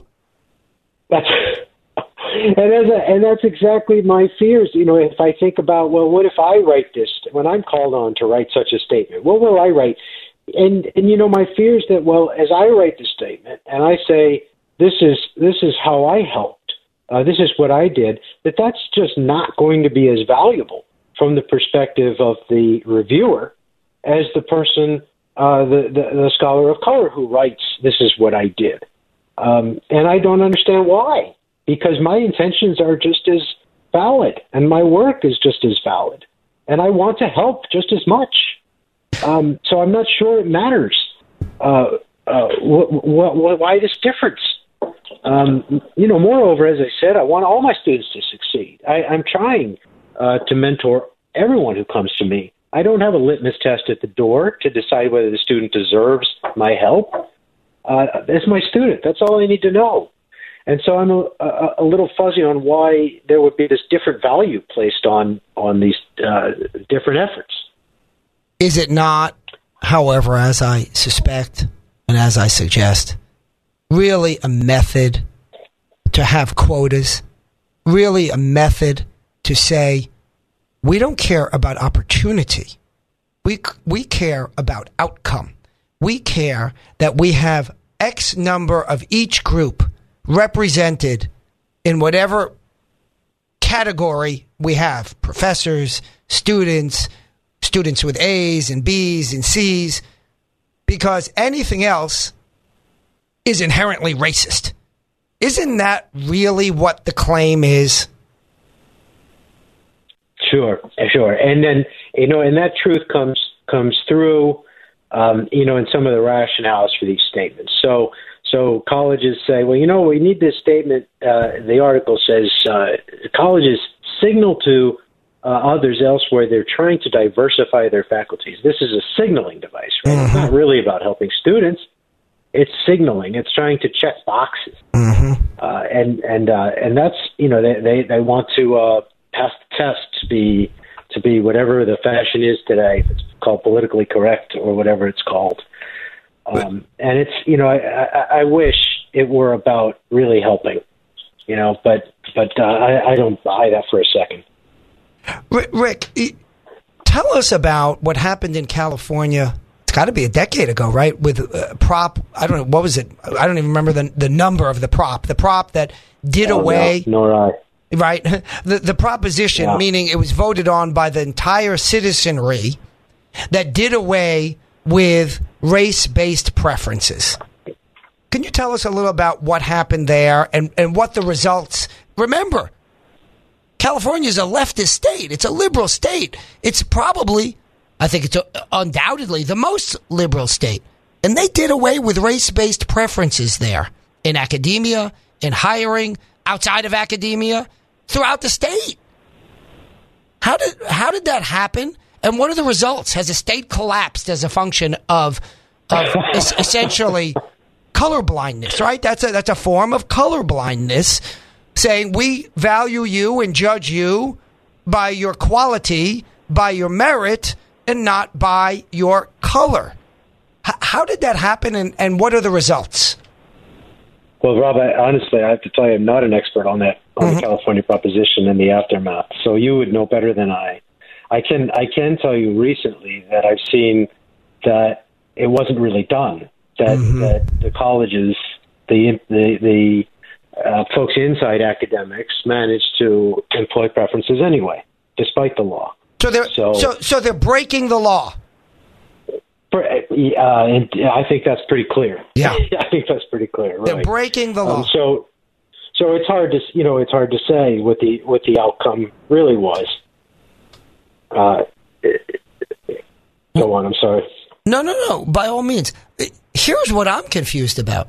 California, a liberal state, enacted this policy to do away with preferential treatment. As you point out, it has not been 100% effective because there are so many leftists in that state that they're openly violating the law that has been enacted by the will of the people. But put aside the fact that they're doing that, let's think about this question as we go to a commercial break, and then we'll pick up with this question. Why haven't we done that in Arkansas? And this is Robert Steinbuck filling in for Dave. We have on the line with us noted law professor, noted by me at least, Rick Peltz-Steele. Rick, we have been talking about really this upside-down notion that we have wherein professors in academia have to write statements, essentially. The reduction of what we've analyzed is essentially telling the leftist authoritarian leaders in academia how they will produce equal outcomes based on race, gender, etc. And that is by definition the opposite of a merit-based system, of course. And of course, it's contrary, right, to even we know the famous statement by Martin Luther King, and I don't remember the exact words, but it's essentially that you're not going to judge someone by the color of their skin, but by the quality of their character. And we're not allowed to say that even, right? You know, I can see the letters being written already. How dare you, as a conservative, quote Martin Luther King. My father, by the way, when he came to this country shortly thereafter, he traveled in the South unaware of the divided bathrooms and protested when he was unable to go into the bathrooms labeled as such as colored, the black only, or they are black only, but it wasn't as if it was a privilege. It was to segregate blacks from whites. And the whites' bathrooms, of course, were better and nicer and cleaner, etc. It was a degradation to blacks, and my father protested that. But never mind that. Never mind that I did not grow up with a silver spoon in my mouth. I'm white, so inherently I'm privileged, and I'm not allowed to express the notion, apparently, that we should not be judging people by the color of their skin, be that color of color, be that color some color of beige to brown, or be that color what we call white. It's not quite white, but it's fine that we call it that, right? So apparently I'm not allowed to make that statement. You're not allowed to make that statement. Tell us about the privilege in which you grew up. No, I'm curious. I'm curious.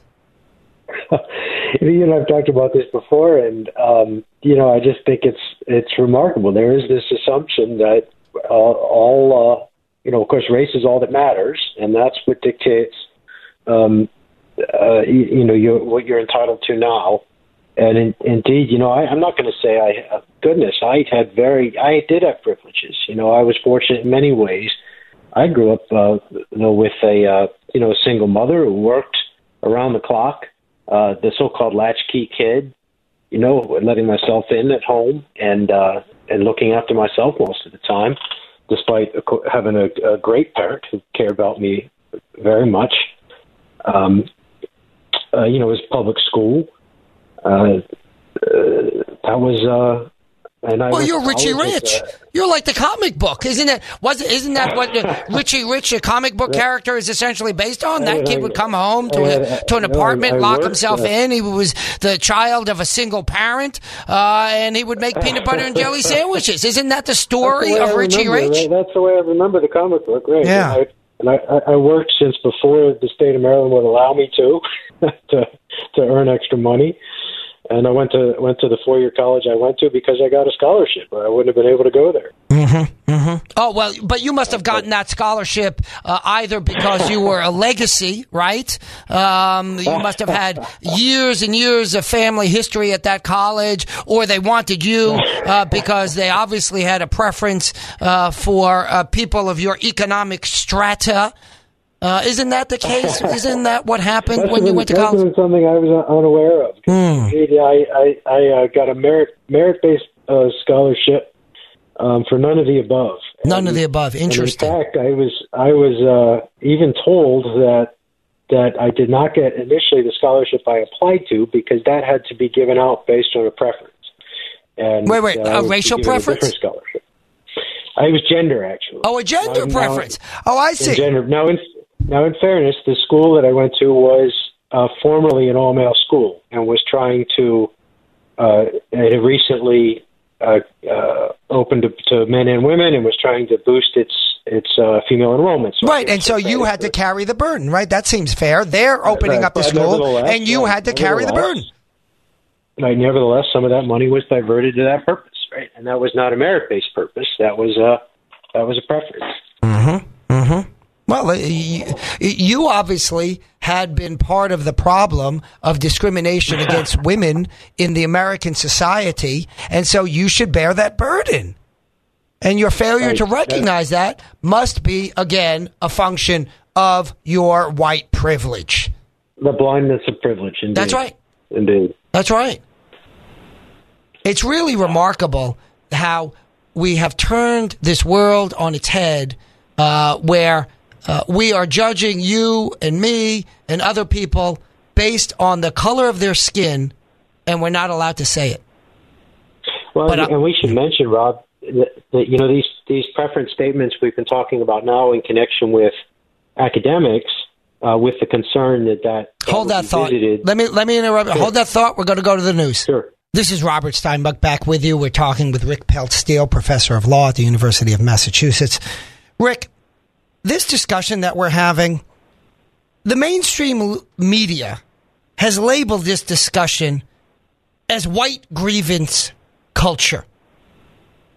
They claim that you, Rick Peltz, are desperately bemoaning the disappearance of the advantages you've had all your life with that silver spoon in your mouth, and now you're just griping over a level playing field, or at least the leveling of the playing field so that everybody can be treated fairly. What say you to that? What's really troubling about that is that this is so as you say, we're out looking at outcomes, trying to level things from the outcome perspective. And what's so troubling is that it was historically, it was the left that championed equality of opportunity and treating everyone the same. As you had the quote from Martin Luther King earlier.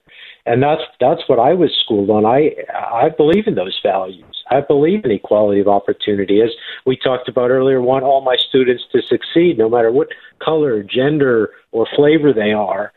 And it's just so insulting to be told that that's not right anymore. That's not right. You're supposed to have preferences now. You're supposed to pick and choose winners based on our idea of social engineering and who should be ahead and who deserves more.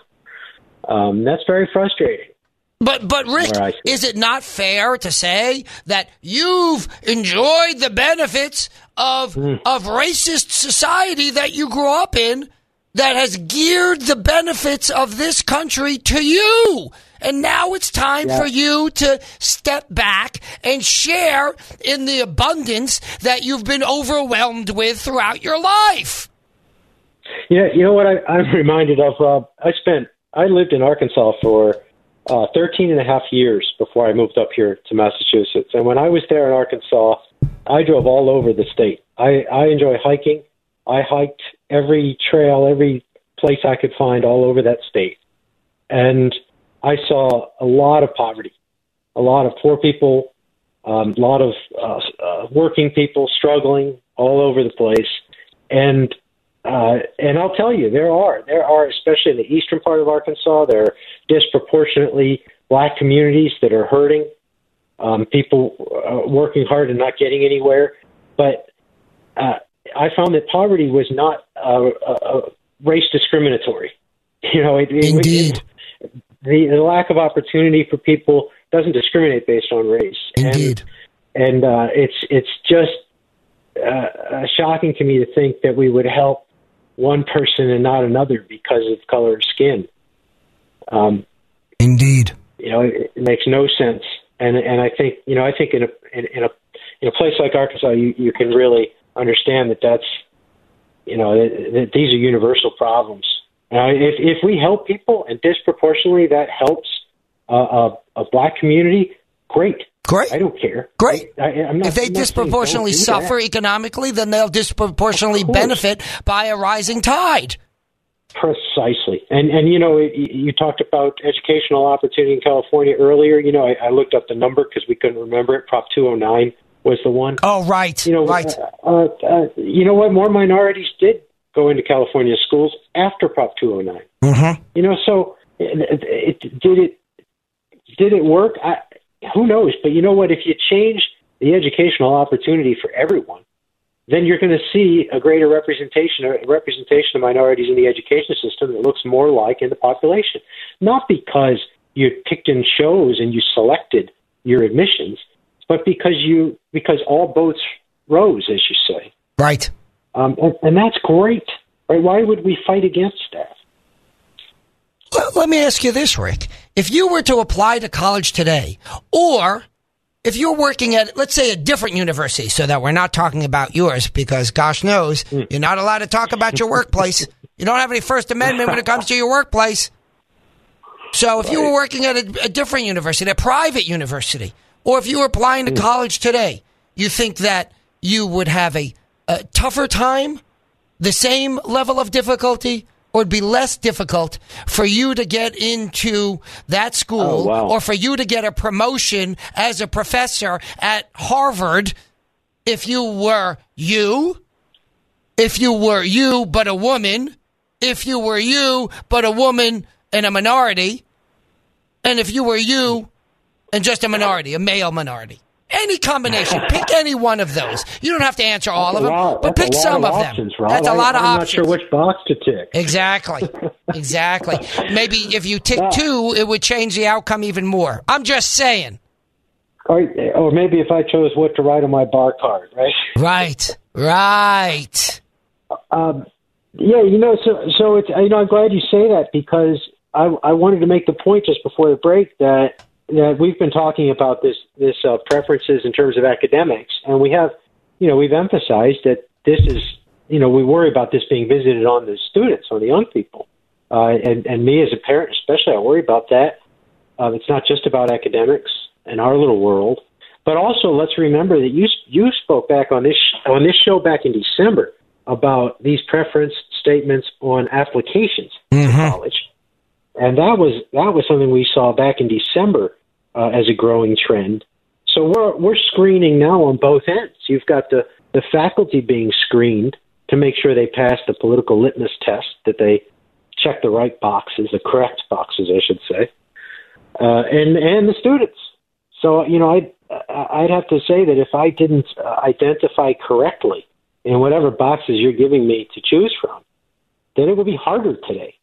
Whether I'm going to school, whether I'm applying for a job as an academic, and meaning if you checked any other box except what you are, which happens to be a white male, that you would have more preferences in admissions or hiring and promotion. I want to be skeptical of that conclusion, but it's hard to avoid it because the fact is that's.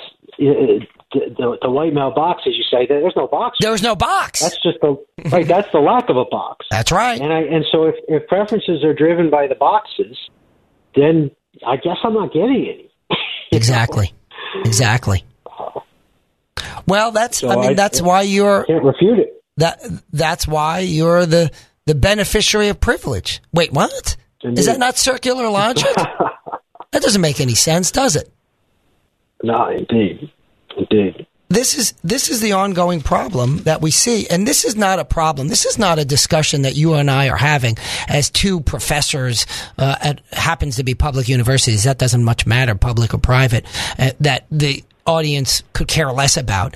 It matters, and I think they know it matters, because if we're having this discussion about the lack of diversity of thought, that everybody's got to be a leftist. Everybody's got to believe that the outcomes matter. Everybody believes that the quality of the education is based on the non-quality, the non-merit based factors of the professor.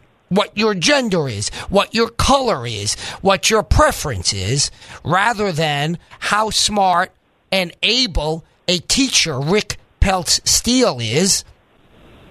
Well, that affects everyone, because everyone is sending their children to high school, many of them to college, some of them to law school. So this affects our whole population. That's why this is so significant. Not because we happen to be stuck in leftist environments in which our views are shouted down, or, as I quite literally heard in different environments across this country, booed down by other leftist academics. So it's just, this is what the left has engineered. They have engineered a system of re-education camps, much like Pol Pot, much like Cambodia. The only difference is you're not starving in the process. But there's only one view, and it's the right view, but right doesn't mean conservative. Right means left. Yeah. Let me tell you a statistic, Rob. Please. That I was reading about, called up this table to learn more data. $1.45 million in political contributions from the University of Texas, that is, people affiliated with the University of Texas, 1.45 million, 1.25 of that to Democrats. And that's in Texas. Million out of 1.45 million. That's in Texas. All right. So I want to say, do you think that is how the people of Texas think? Is that a reflection of the population? Really? Right. So this is what the left engineers, right? The left engineers a system by which over the long term, they will indoctrinate the elite class. And then you see the so-called elite class, right? The educated class. And by educated means indoctrinated class. And then they say, we know better than you. You're dumb. You're a deplorable. You're not educated. You didn't vote for me, Hillary, because you're dumb. Because you're a redneck. That's what she says.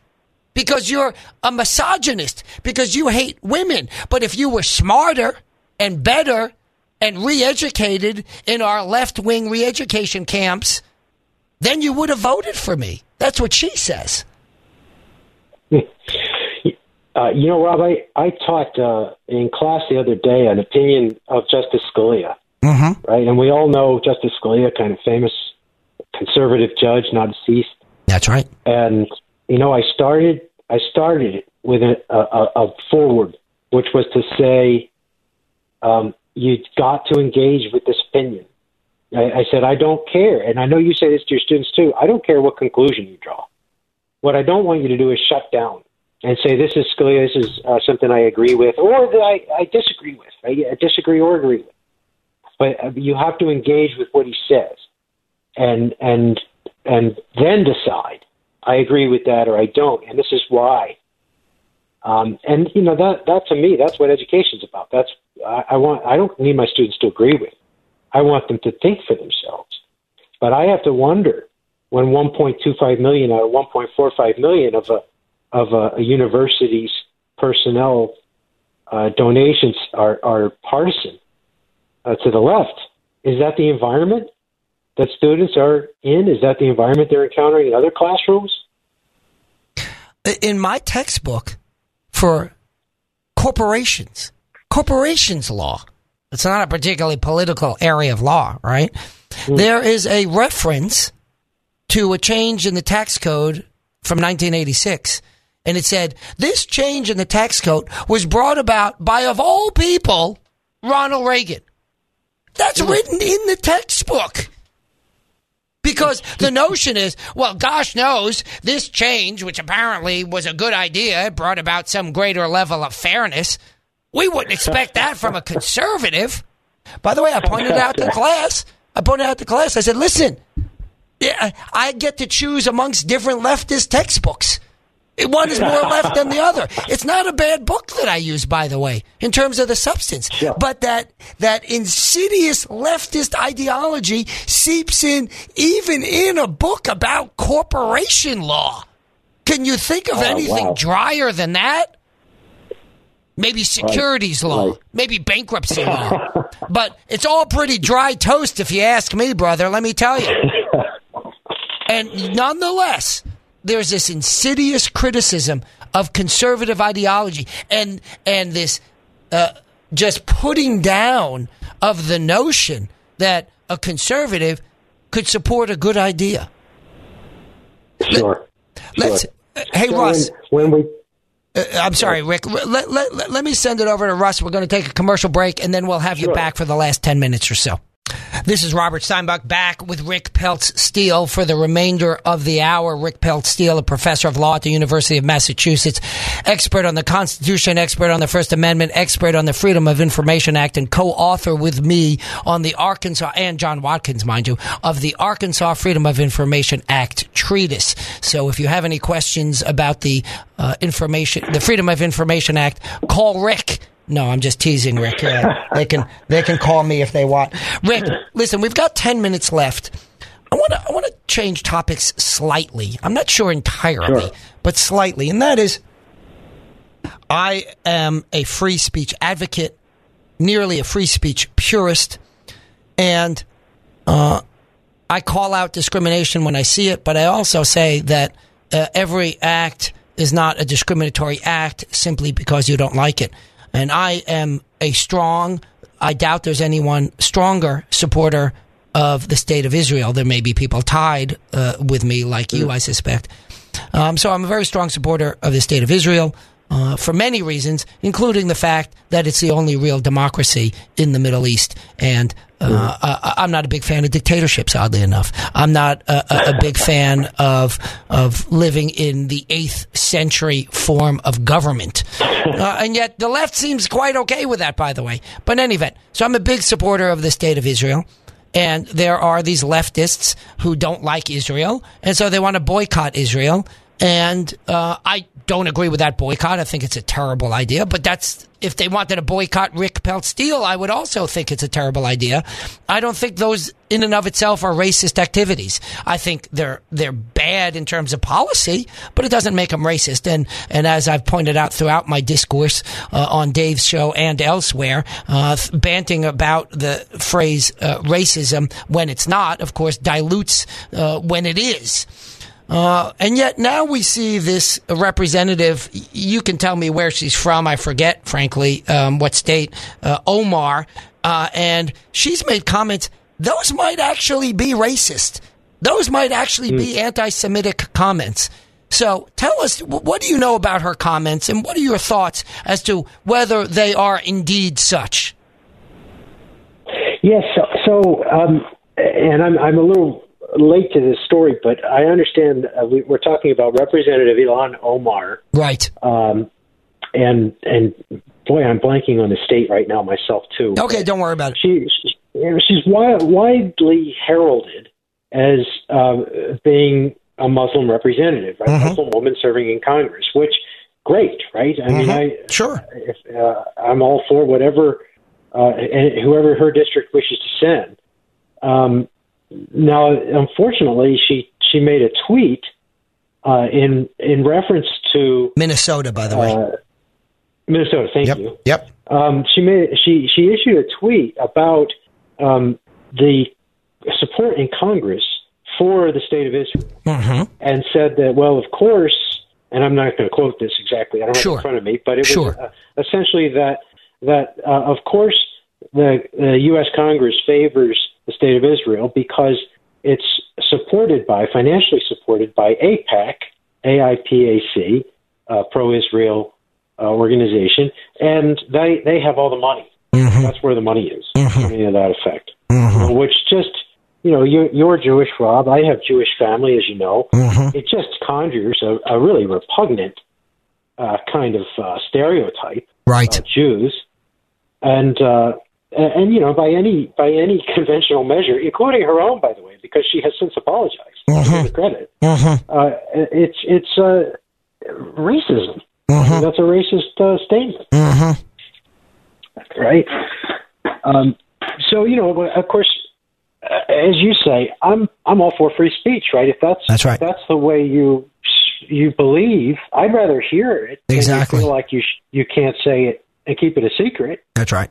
But what's just ironic about it is that this comes from the left.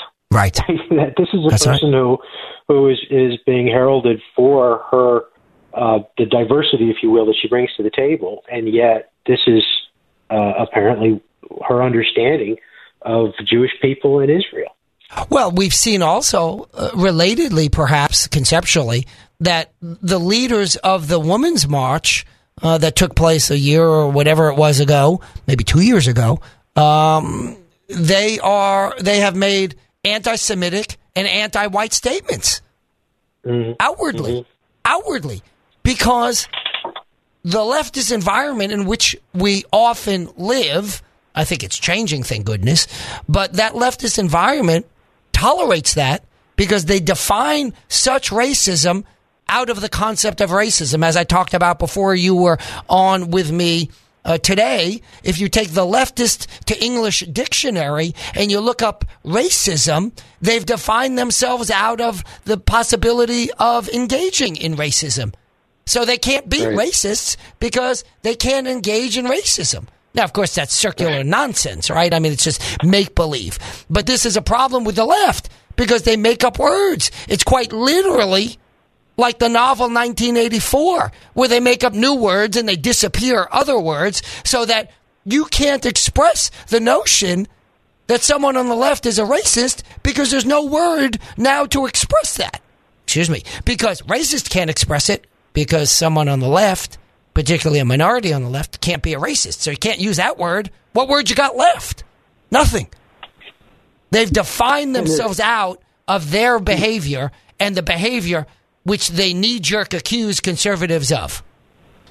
Of course, right, and it's alarming to resort to color again too. Right. I mean, it's I think you can't help but say, okay, Netanyahu, that's a white guy. I mean, it's just that doesn't qualify. Exactly.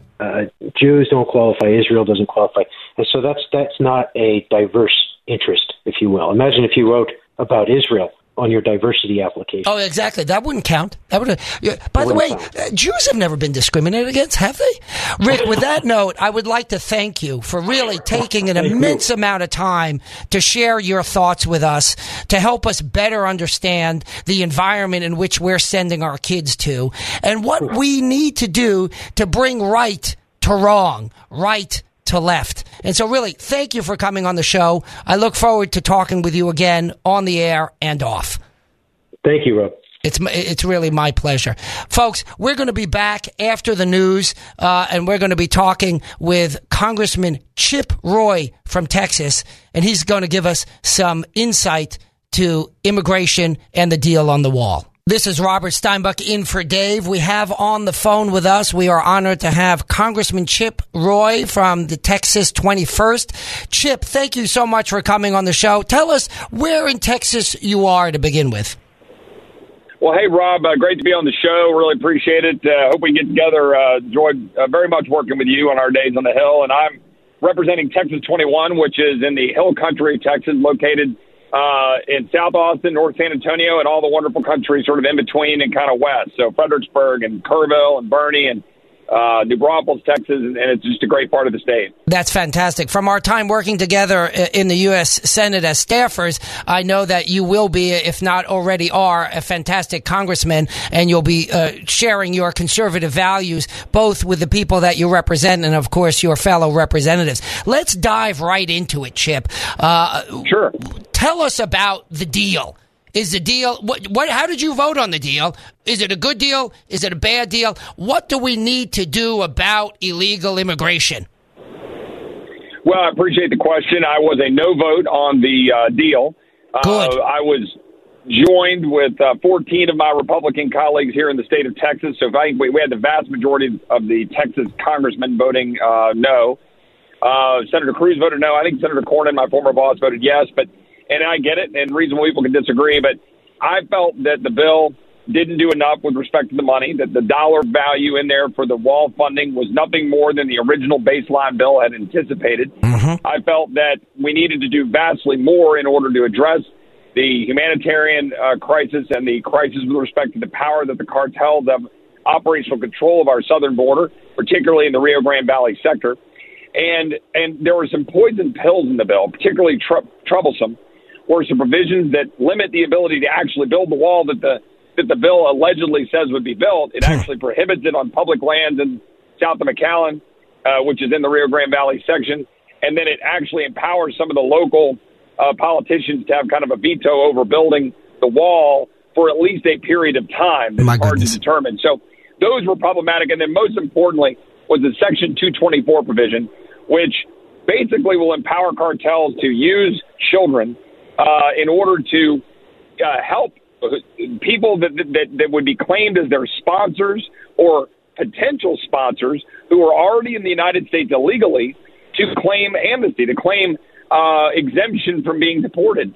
And that would basically be a magnet for the cartels to go get more kids to use those as cover for the people here illegally. It's a very bad bill, or very bad provision in the bill for all. Are you there, Chip? I think we're losing you for a moment. Oh, I'm so sorry. No worries. We got you back. We got you back. Good job. Good, yeah. So those were the reasons I had to oppose the bill. That Section 224 provision was very bad in terms of empowering the cartels and would harm children. So that's why. Well, Chip, I will quite honestly tell you, I had not the time to prepare to find out how you voted on that bill, and I was hoping you would say exactly what you did say, which is that you voted against the bill, because I agree with you. This is a bad bill. I'm a supporter of Donald Trump. I'm a supporter of the president. I'm probably one of a handful of academics who supported the president during the election, but that's not saying much in the sea of leftism that in which I live. But you are a Texas congressman. You live in the environment in which you see the border crossings. You see the illegal activity.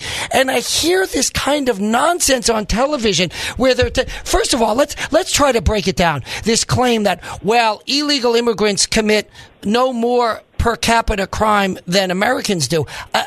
That's like telling me that they wear tennis shoes. I'm not sure why that matters, other than the fact that if they commit crime and they're illegal, that crime would not have occurred if we enforced our law. We're not talking about changing the law. We're talking about enforcing the law. We can reduce crime by keeping people who commit crime out of this country. Why is that a challenge for the left to understand? It's not a challenge for the left to understand. It is a willful disregard for the truth by the left because they have an agenda. They know exactly what they're doing. And the really troubling irony of it is that they're hiding behind this false compassion that they're all for open borders and helping these immigrants when those open borders are endangering immigrants, when it's actually harmful for the migrants who seek to come to the United States. To your point on whether or not people who are here illegally commit more crimes or fewer crimes than American citizens. To your point, who cares? That's not the question. There's data. I've seen data on both sides of the argument. But I'll tell you, Jared Vargas, who was a citizen in San Antonio, which I represent, was murdered last July. His lovely mom, Lori, and his aunt, Kristen, were in Washington this week with other angel families. God bless them. And I can tell you that none of those angel families are going through and counting the number of crimes committed by illegals versus American citizens, rather than just saying, you know what, one crime was enough for them. Amen. And this was a preventable crime by making sure that individual wouldn't be here.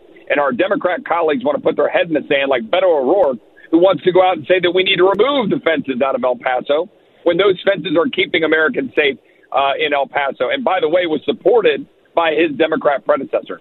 These people are literally insane when it comes to this issue on the other side of the aisle. And let's be clear here, and you know this about me, Chip, already, and my audience, or Dave's audience, I should say, knows this about me, but I'm going to repeat it nonetheless. I'm the son of immigrants. Happen to be legal thank God. But regardless, I'm the son of immigrants. I am for immigration. I am not for anything in which the first word of that thing is illegal, even if I think that thing may be good. If it's illegal, we don't do it. We change the law. I'm not looking to change the law on immigration, mind you. I'm not looking to have open borders. But how can any law-abiding American and how can any representative of the government say illegal immigration is a good thing? Are you able to explain that idiocracy to me? Well, I can't explain it other than that our colleagues on the other side of the aisle have an agenda, and that agenda is a free flow of people coming into the United States.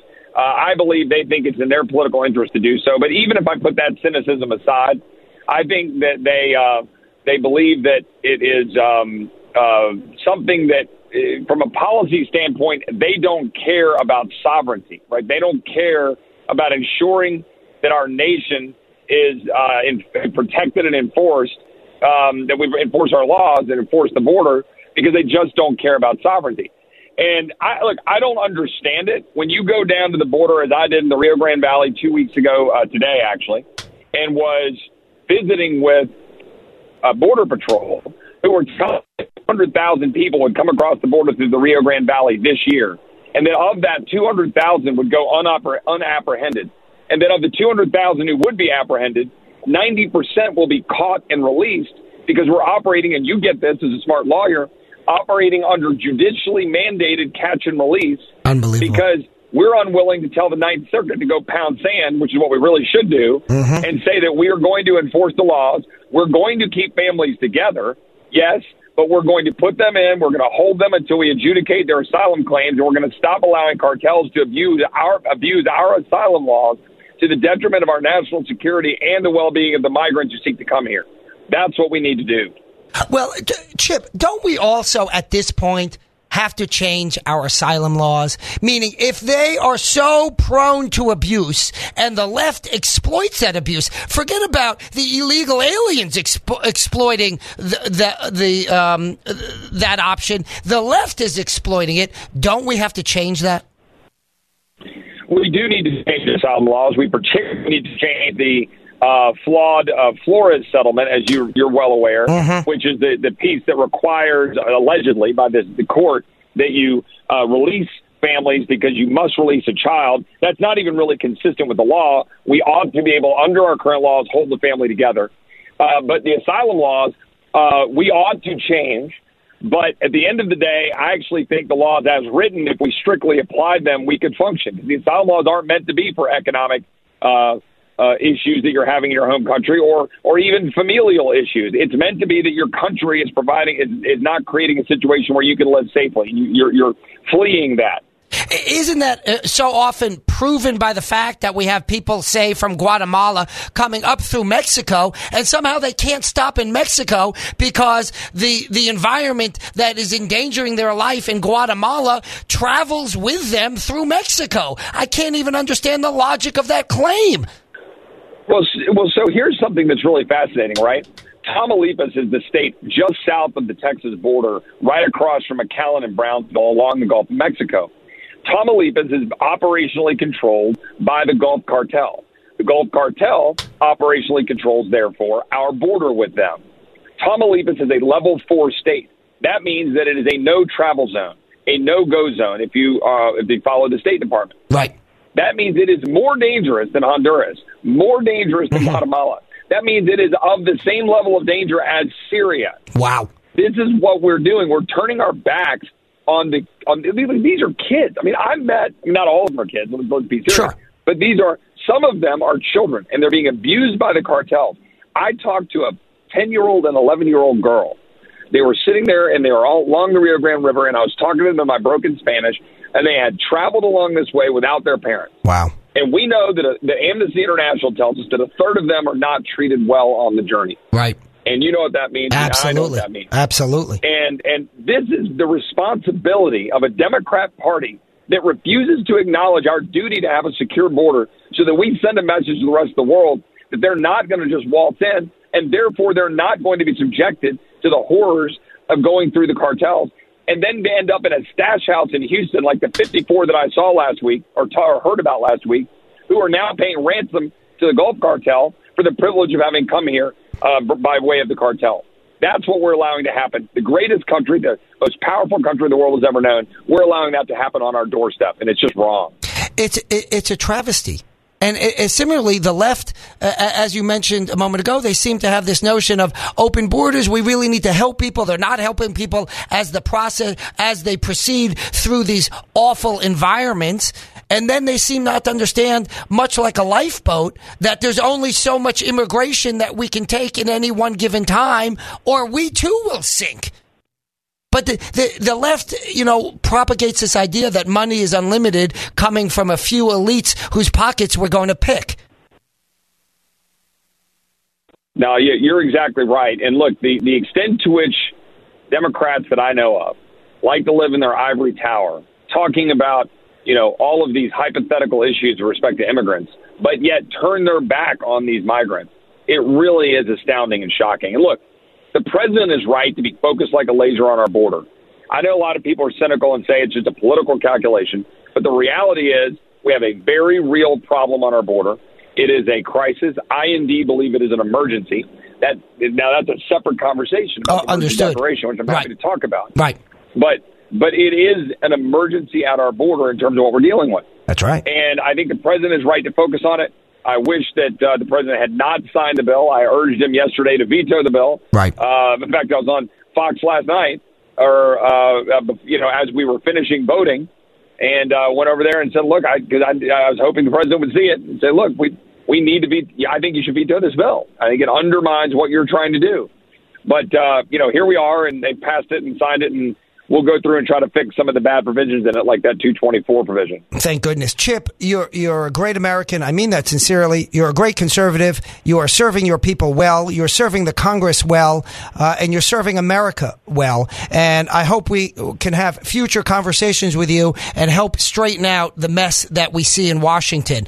Thank you, and God bless you. Well, Rob, thanks for having me on. Keep giving them hell in the world of academia and stay true to your roots. And happy to come on this show with you or any other host anytime. And let's get together soon. And our mutual friend who happens to be a judge made me say that I'd say hello, and I'm glad to be on the show. Thank you, my friend. Take care. This is Robert Steinbuch filling in for Dave. As you just heard, we had a very nice conversation with a congressman from Texas, Chip Roy. I know Chip for years now, when I and he both worked on the staff in the United States Senate. And as you heard, most of the congressional delegation from Texas voted against the border deal. These are the guys living on the border, and they voted against the border deal. We have a problem. We have a really big problem. The president has made a pledge to secure the border. This is part of what's wrong with the left today. They don't understand that you need to prioritize interests, and B, there are certain things that government must do. There are certain things that government can't do, and there's some things that government may do. And what government must do is preserve the integrity and the security of the United States. That is their number one obligation. I tend to be, or at least have been, more interventionist than, say, President Trump is. But that notwithstanding, whether the president and I happen to agree on whether we should stay longer or less long in Syria, and I'm not too sure, frankly. I don't have all the information. What we do agree on 100%, and what every American should agree on, is the basic notion that our borders must be secure. If our borders are not secure, everything else fails. You are a failure as a leader, as a country, and I'm talking not the president alone. I'm talking the president, the Congress, both houses. I'm talking every law enforcement agency in this country. You are a failure if you cannot secure our country's borders. The president knows this. The president campaigned on this. The president won on this basic notion. No one's against immigration. Hey, leftists, hold back on your claims of racist. Hold back your claims of misogynist. Hey, Senator from Hawaii, hold back on your claims that men need to shut up because they're men. Hold back on that for a moment. I don't care who's coming across the border. If they're legal, if they have whatever required, be it a visa or whatever the papers they're required to get, sometimes none at all, great. Come on over. And then leave when you're supposed to leave, or stay if you're allowed to stay. Great.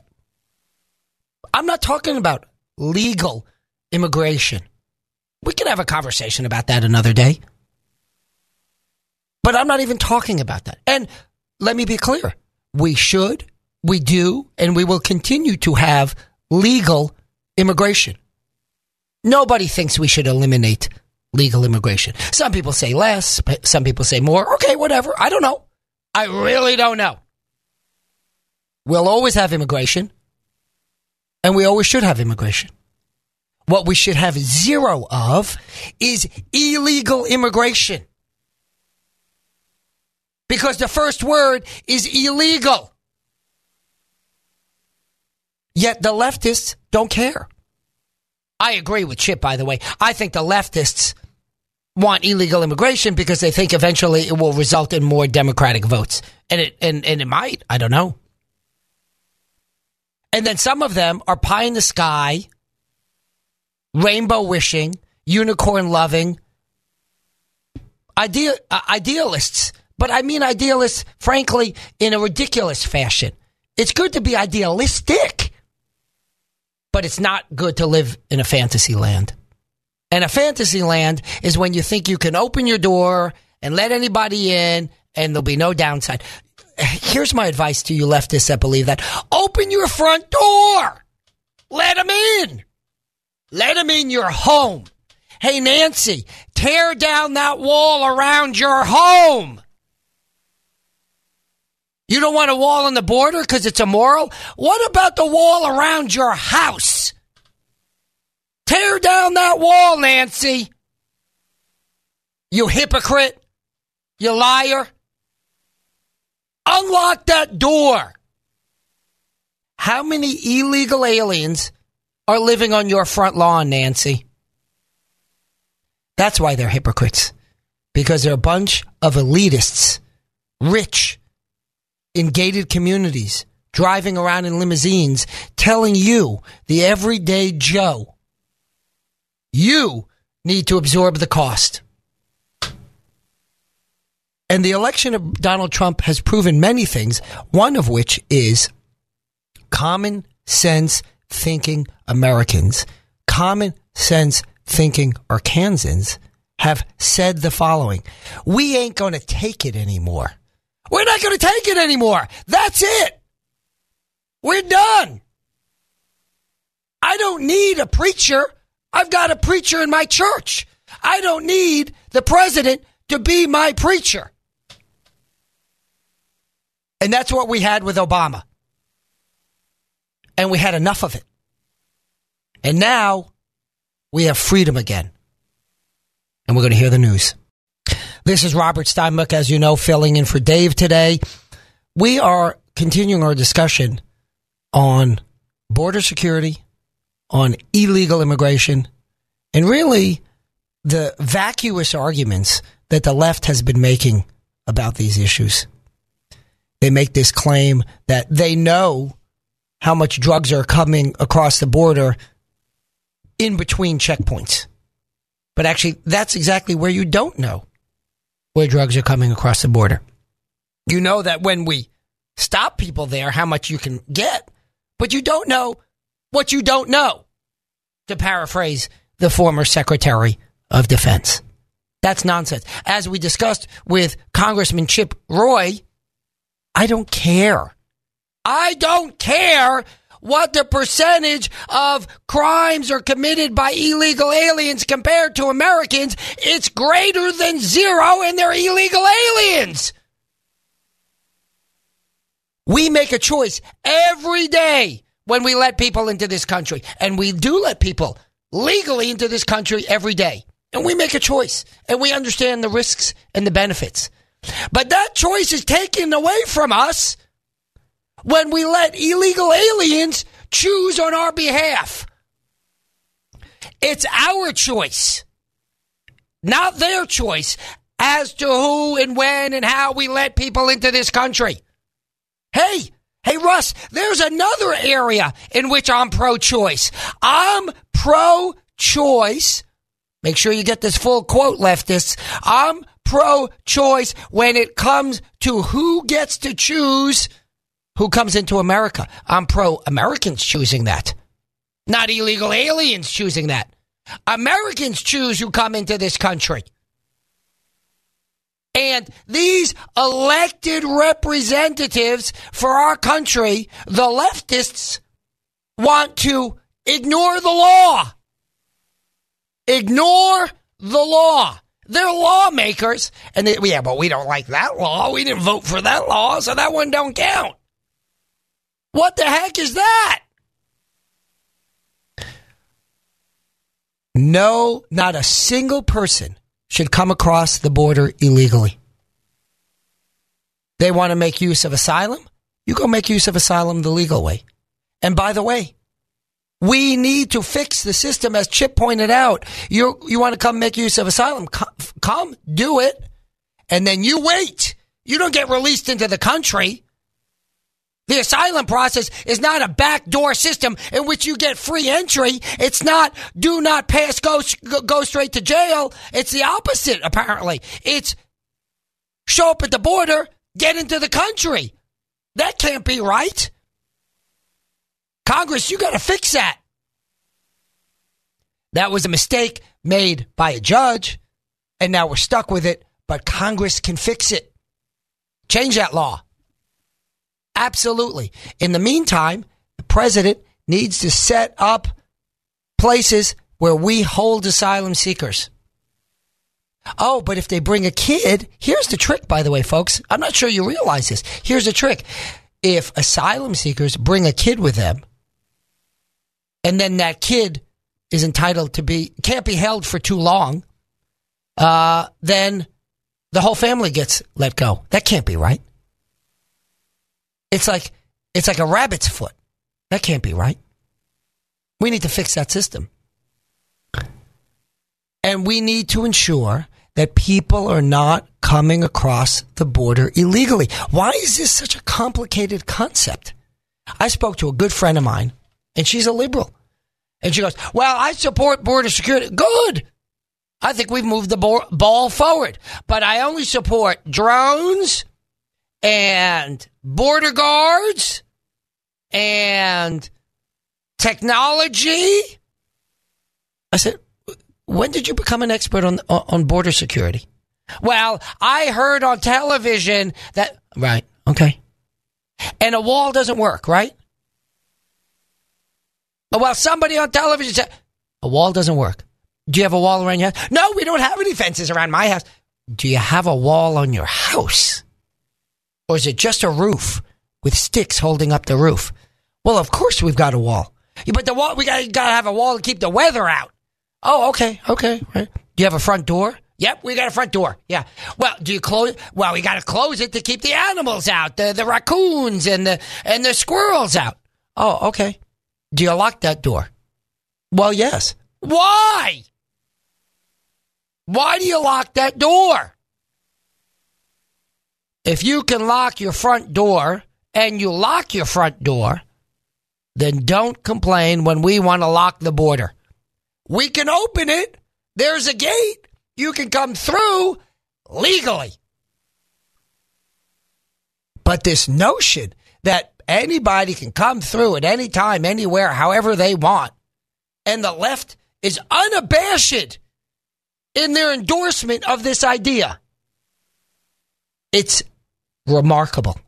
It's absolutely remarkable. Oh, well, the Berlin Wall, everybody said the Berlin Wall was bad. We can't. The Berlin Wall was to hold people in. The Soviets built the Berlin Wall to keep the Germans on the eastern part of Berlin from going to the American side. It wasn't to keep people out. It was to keep people in. It was a jail. It was a jail. That's why it was bad, because those people shouldn't be in jail. But walls between countries? The New York Times, in their desperation, acknowledges that the wall in Israel actually works. Oh, but the New York Times says the land over there is flatter and it's a shorter distance. Does that mean that a wall won't work?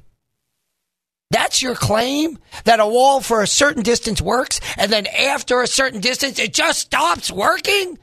That's the New York Times and the other leftist ideologues' conception of how a wall stops working?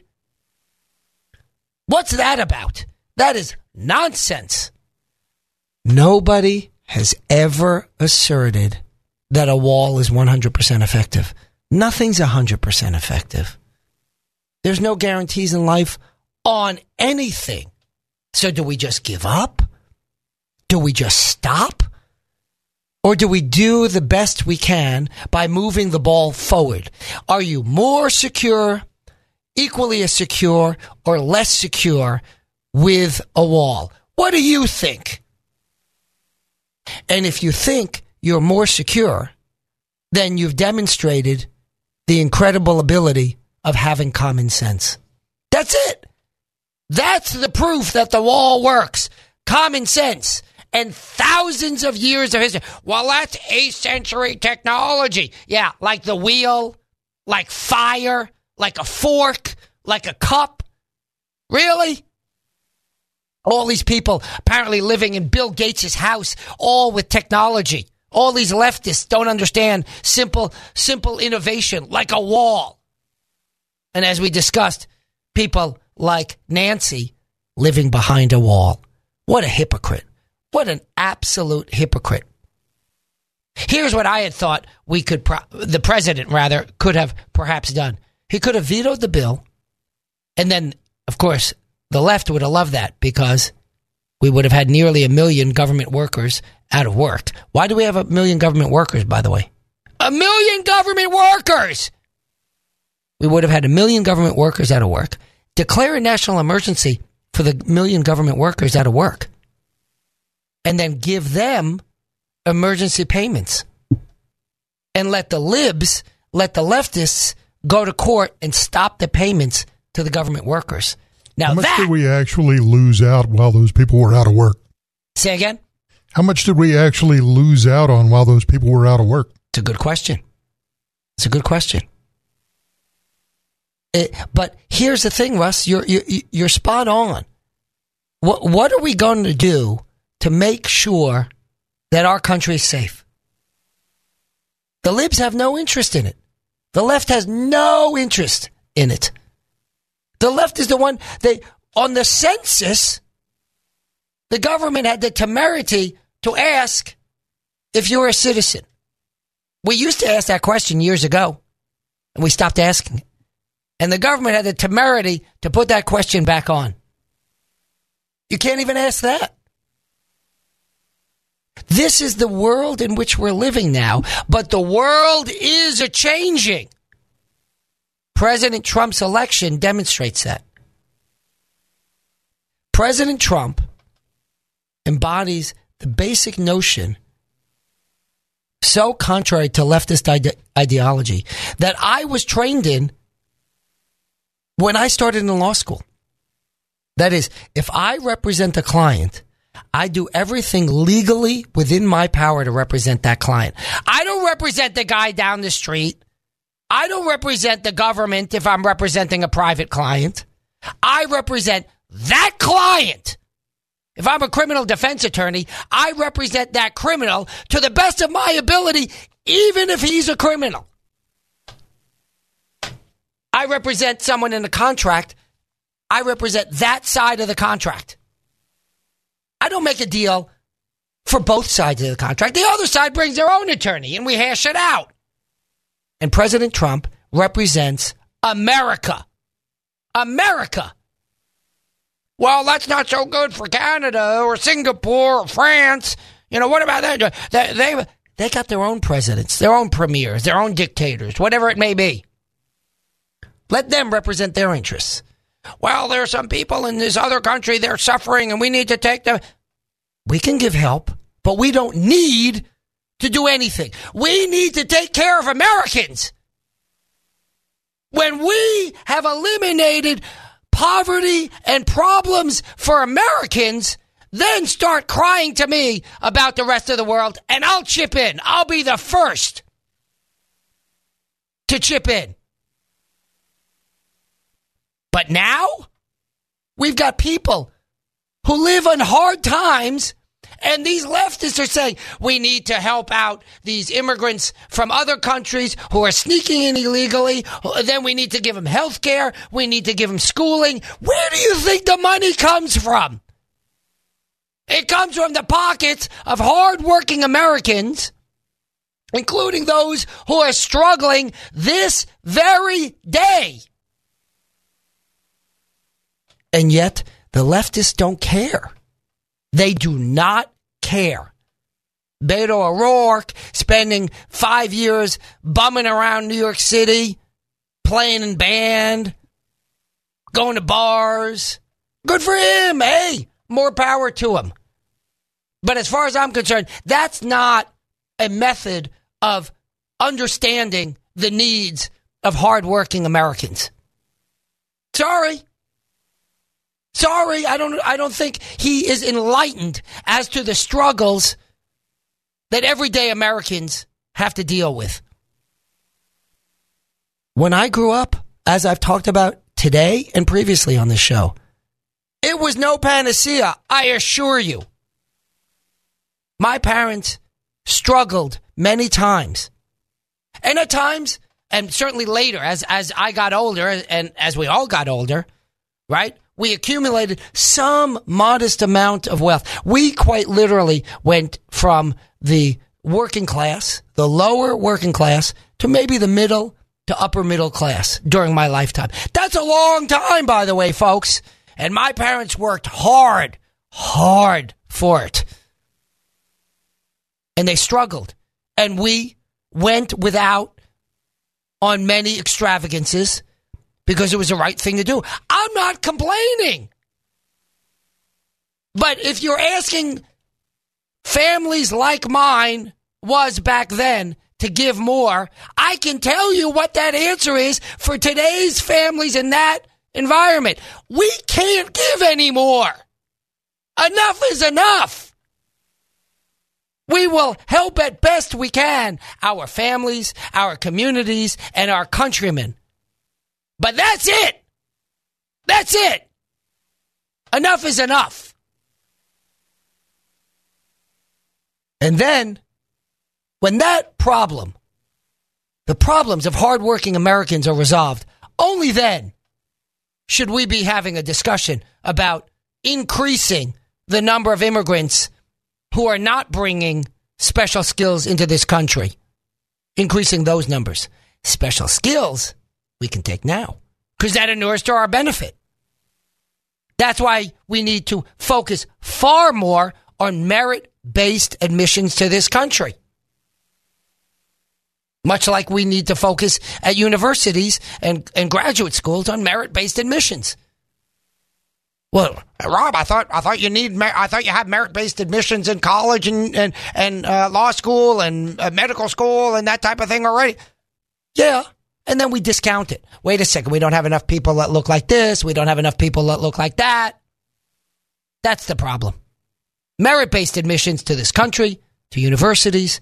That's how we better this country. Let's take a break and we'll be back. This is Robert Steinbuch filling in for Dave.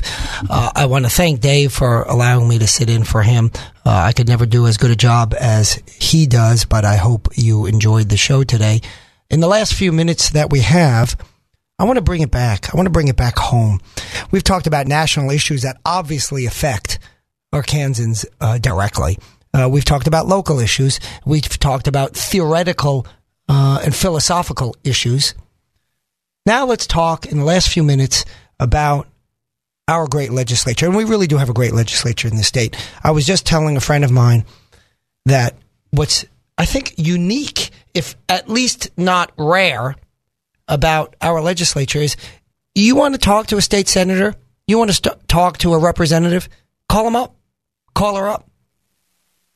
Drive down to the Capitol, knock on the door. Overwhelmingly, you could meet with them, you can talk with them, you can share your views. And so it's really, we're a small state. We have a relatively small population, and that's wonderful because that gives rise to real democracy. It's a representative democracy by definition, but it's a democracy in which your voice can be heard. And so with that, I tell everybody who's listening, call your rep if you have an issue for them to work on. Call your senator if you want a bill introduced on a particular topic and you think that you can convince them to do so.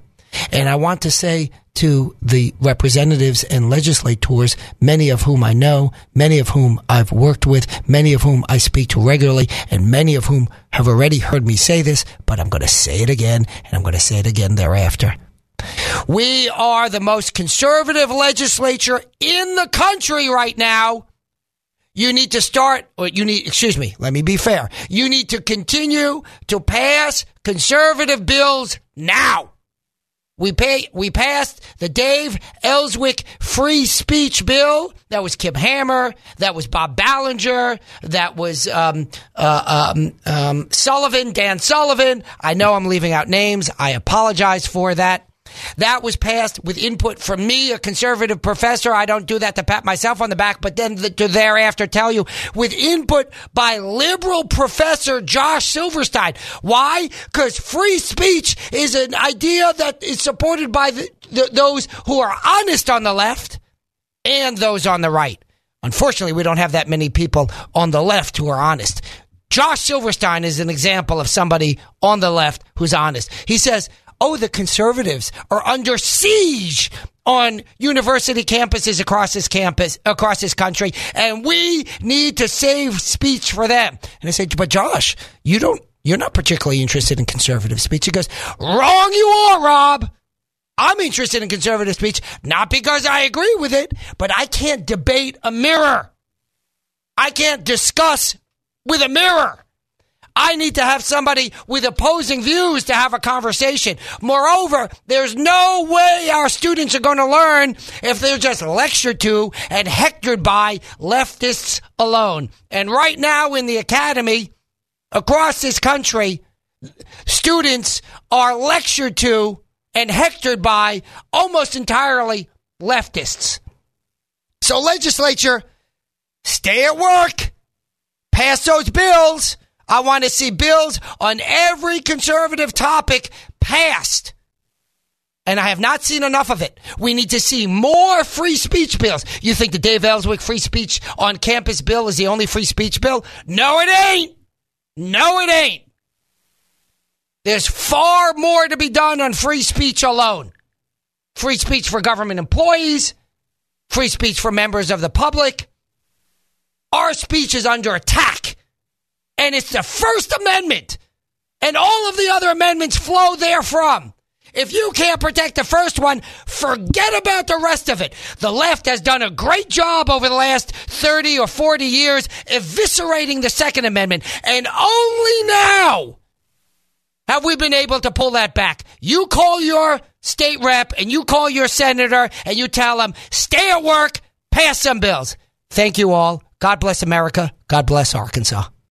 3-star General Michael J. Flynn, head of the Pentagon Intelligence Agency, knew all the government's dirty secrets. He was one of the most respected generals in the military. Flynn knew what the intel world had been up to. He understood its funding. He ordered the first audit of the use of contractors. This set off alarm bells. The explosive new documentary, Flynn, Deliver the Truth, Whatever the Cost, uncovers the facts behind this scandal. Flynn told the truth. He was the most dangerous person for Donald Trump to hire. I find out the worst enemy that I'm going to face in my life is right here in America. They took my assessment and they wanted me to change it. And I was like, I'm not changing it. They had to get rid of Flynn.